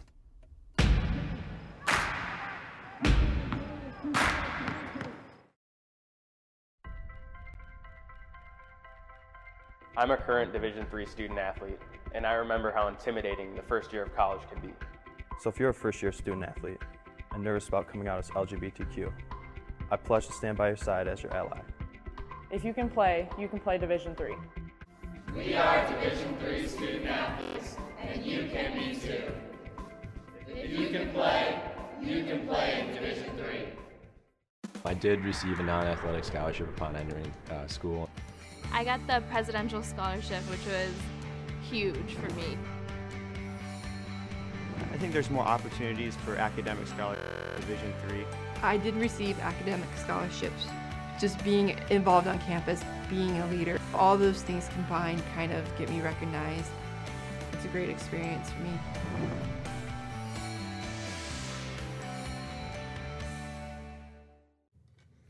And welcome back to Hoopsville, everybody. Hope you're enjoying this marathon. We are 2.5 hours in, which means we're nowhere close to the end. Got lots to cover here in Division III basketball. We're doing it all the way at least until 10 o'clock tonight on the East Coast. So join us. Email us, hoopsville@d3hoops.com. Join us on Facebook, where we're simulcasting the show, facebook.com/Hoopsville. Join us on Twitter @D3Hoop, #Hoopsville. Have we covered all the bases? We have Instagram, though we're not really following that as well, but we're there too. A few of you have noticed that I completely botched the name of the school for the next guest. I apologize. Clearly 2.5 hours in, and I've already had enough. It is not Centenary or whatever I said. It's Centenary, New Jersey, playing really good basketball out of the CAC, including a win over Cabrini, who has certainly been the class of the conference for most of the last few years. Now they are sitting second place behind Marywood by a game and tied with Newman. Guess who's ahead on the schedule? This is why we time these times. Well, we want to know what's going on with the Cyclones. They're certainly playing some good basketball. And joining us on the City of Salem Skype hotline is their head coach, Rose Haller. Coach, welcome to Hoopsville. Thanks for having me. Did I say Haller correctly? You did. Good. Just wanted to, because I already screwed up the name of the school. You're on a roll now. Yeah, I am, exactly. Thanks for taking the time. Listen, this is a great season for this squad. 14-13 last year and 8-17 the year before, and this is a team that hovers around 500 most seasons. You can go back to 2009 when they were 17-9. So to be 16-4, 9-2, and a major factor in the conference has got to be rewarding. It's been a real fun year with this group of kids, and being my first year, I'm really happy with the way that they have bought in and their work ethic. Which is something we talked about in the beginning of the season, is learning to work as hard as they can. Yeah, that's the thing that's interesting, too, is this is your first season with the Cyclones, and first-year coaches will come in with expectations. Can I turn a program around, or can I raise them to another bar, or another level, or something along the way? Is this even in the realm of where you expected to be when you started this season or started the job? Absolutely. It's one of the first things I talk to them about is winning a championship. We are upperclassmen loaded. I have actually been watching them play for a few years. Junior Amber Reisenwitz played for me at the high school level, and my youngest daughter was recruited by Centenary last year, so we saw quite a few games, and she's here now on campus. So the first thing we talked about is, do you want to win a championship? And the answer, of course, was yes, and then we went to task to try to do that. Again, in a conference that Cabrini has certainly, I wouldn't say in control, but certainly been on top of most of the way. Newman is in the conversation this year. Cabrini is 10-10 this season. They certainly lost a lot from their last few years, but they're still 8-3 in the conference. Gwynedd Mercy is 10-10, but 8-3 in the conference. It's an interesting top right now, and you certainly have taken advantage of maybe that power vacuum, as it were, able to jump into the top of the conference and get into the conversation. But more importantly, you're still doing it at this point in the season. A lot of these kind of rebuilds, sometimes the second half of the conference schedule is when things get really tough. Right. Well, and I think, we're just starting to play well. We first had to learn to play hard, and we've won some games. The Cabrini game, we did not play well at all, especially offensively. We just played as hard as we could.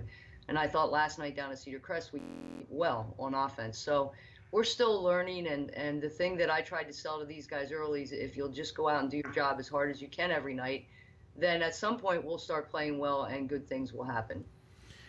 You look at the schedule, and you have a loss to FDU Florham, certainly a powerhouse team, and you lost to Drew by 11, and you lost to Gwynedd Mercy by 20, and you lost to Newman by 4. 3 of those 4 were not close. It almost, and I've had asked this a few coaches already, it's almost like when the games aren't a win or they're not going to go your way, that things just completely unravel.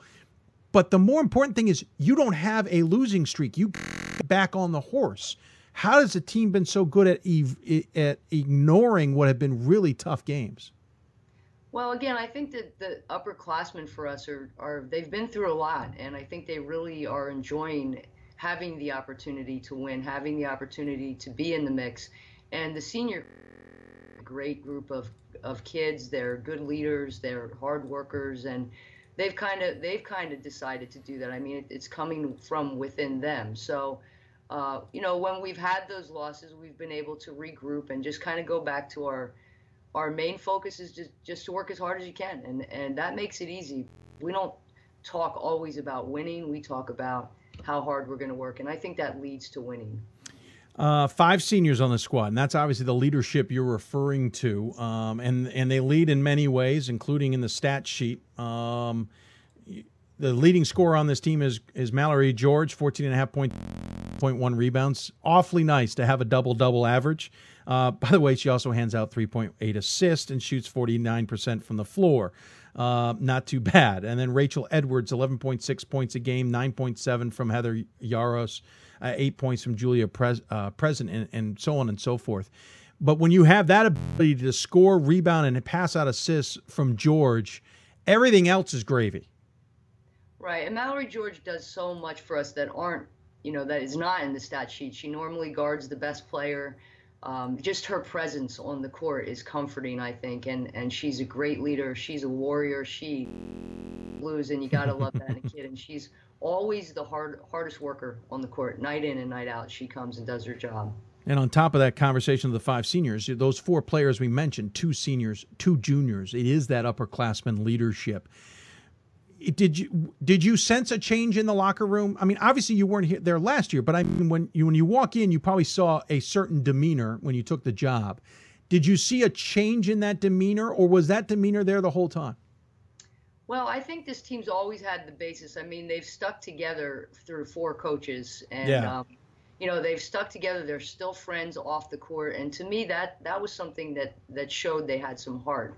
The change came because I demanded, and in the beginning they resisted, but I keep demanding and they keep stepping up to the plate, and now I think it's becoming confidence. I think they're gaining confidence. They're seeing that they really can do the things that I saw in them, and they're starting to have fun with it, which is that's a dangerous weapon to have when you're having fun during the season. So the change is happening slowly, but we've kind of had to fast track everything because I've only took over 2 months ago, and we have a lot to accomplish, in a little bit of time.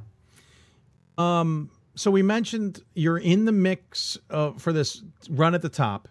You've got the Marywood and Newman games already behind you. For those who aren't sure, you beat Marywood back on November 30th by 3. Newman tripped you up 50-46 back in the middle of January. They are your next 2 opponents. Your advantage is they are at your place. You got Saturday against Newman, Marywood coming up next week. Obviously, these are key games, but how great is it for you that you're going to be able to do them at least at home? I think it's great that we're home. I mean, there's a certain amount of excitement here for the kids now. You know, we've been getting a pretty good fan base, which is nice. And so it's, you know, of course, nice not to have to travel and to be able to have the game at your own gym and get up and just do your normal routine.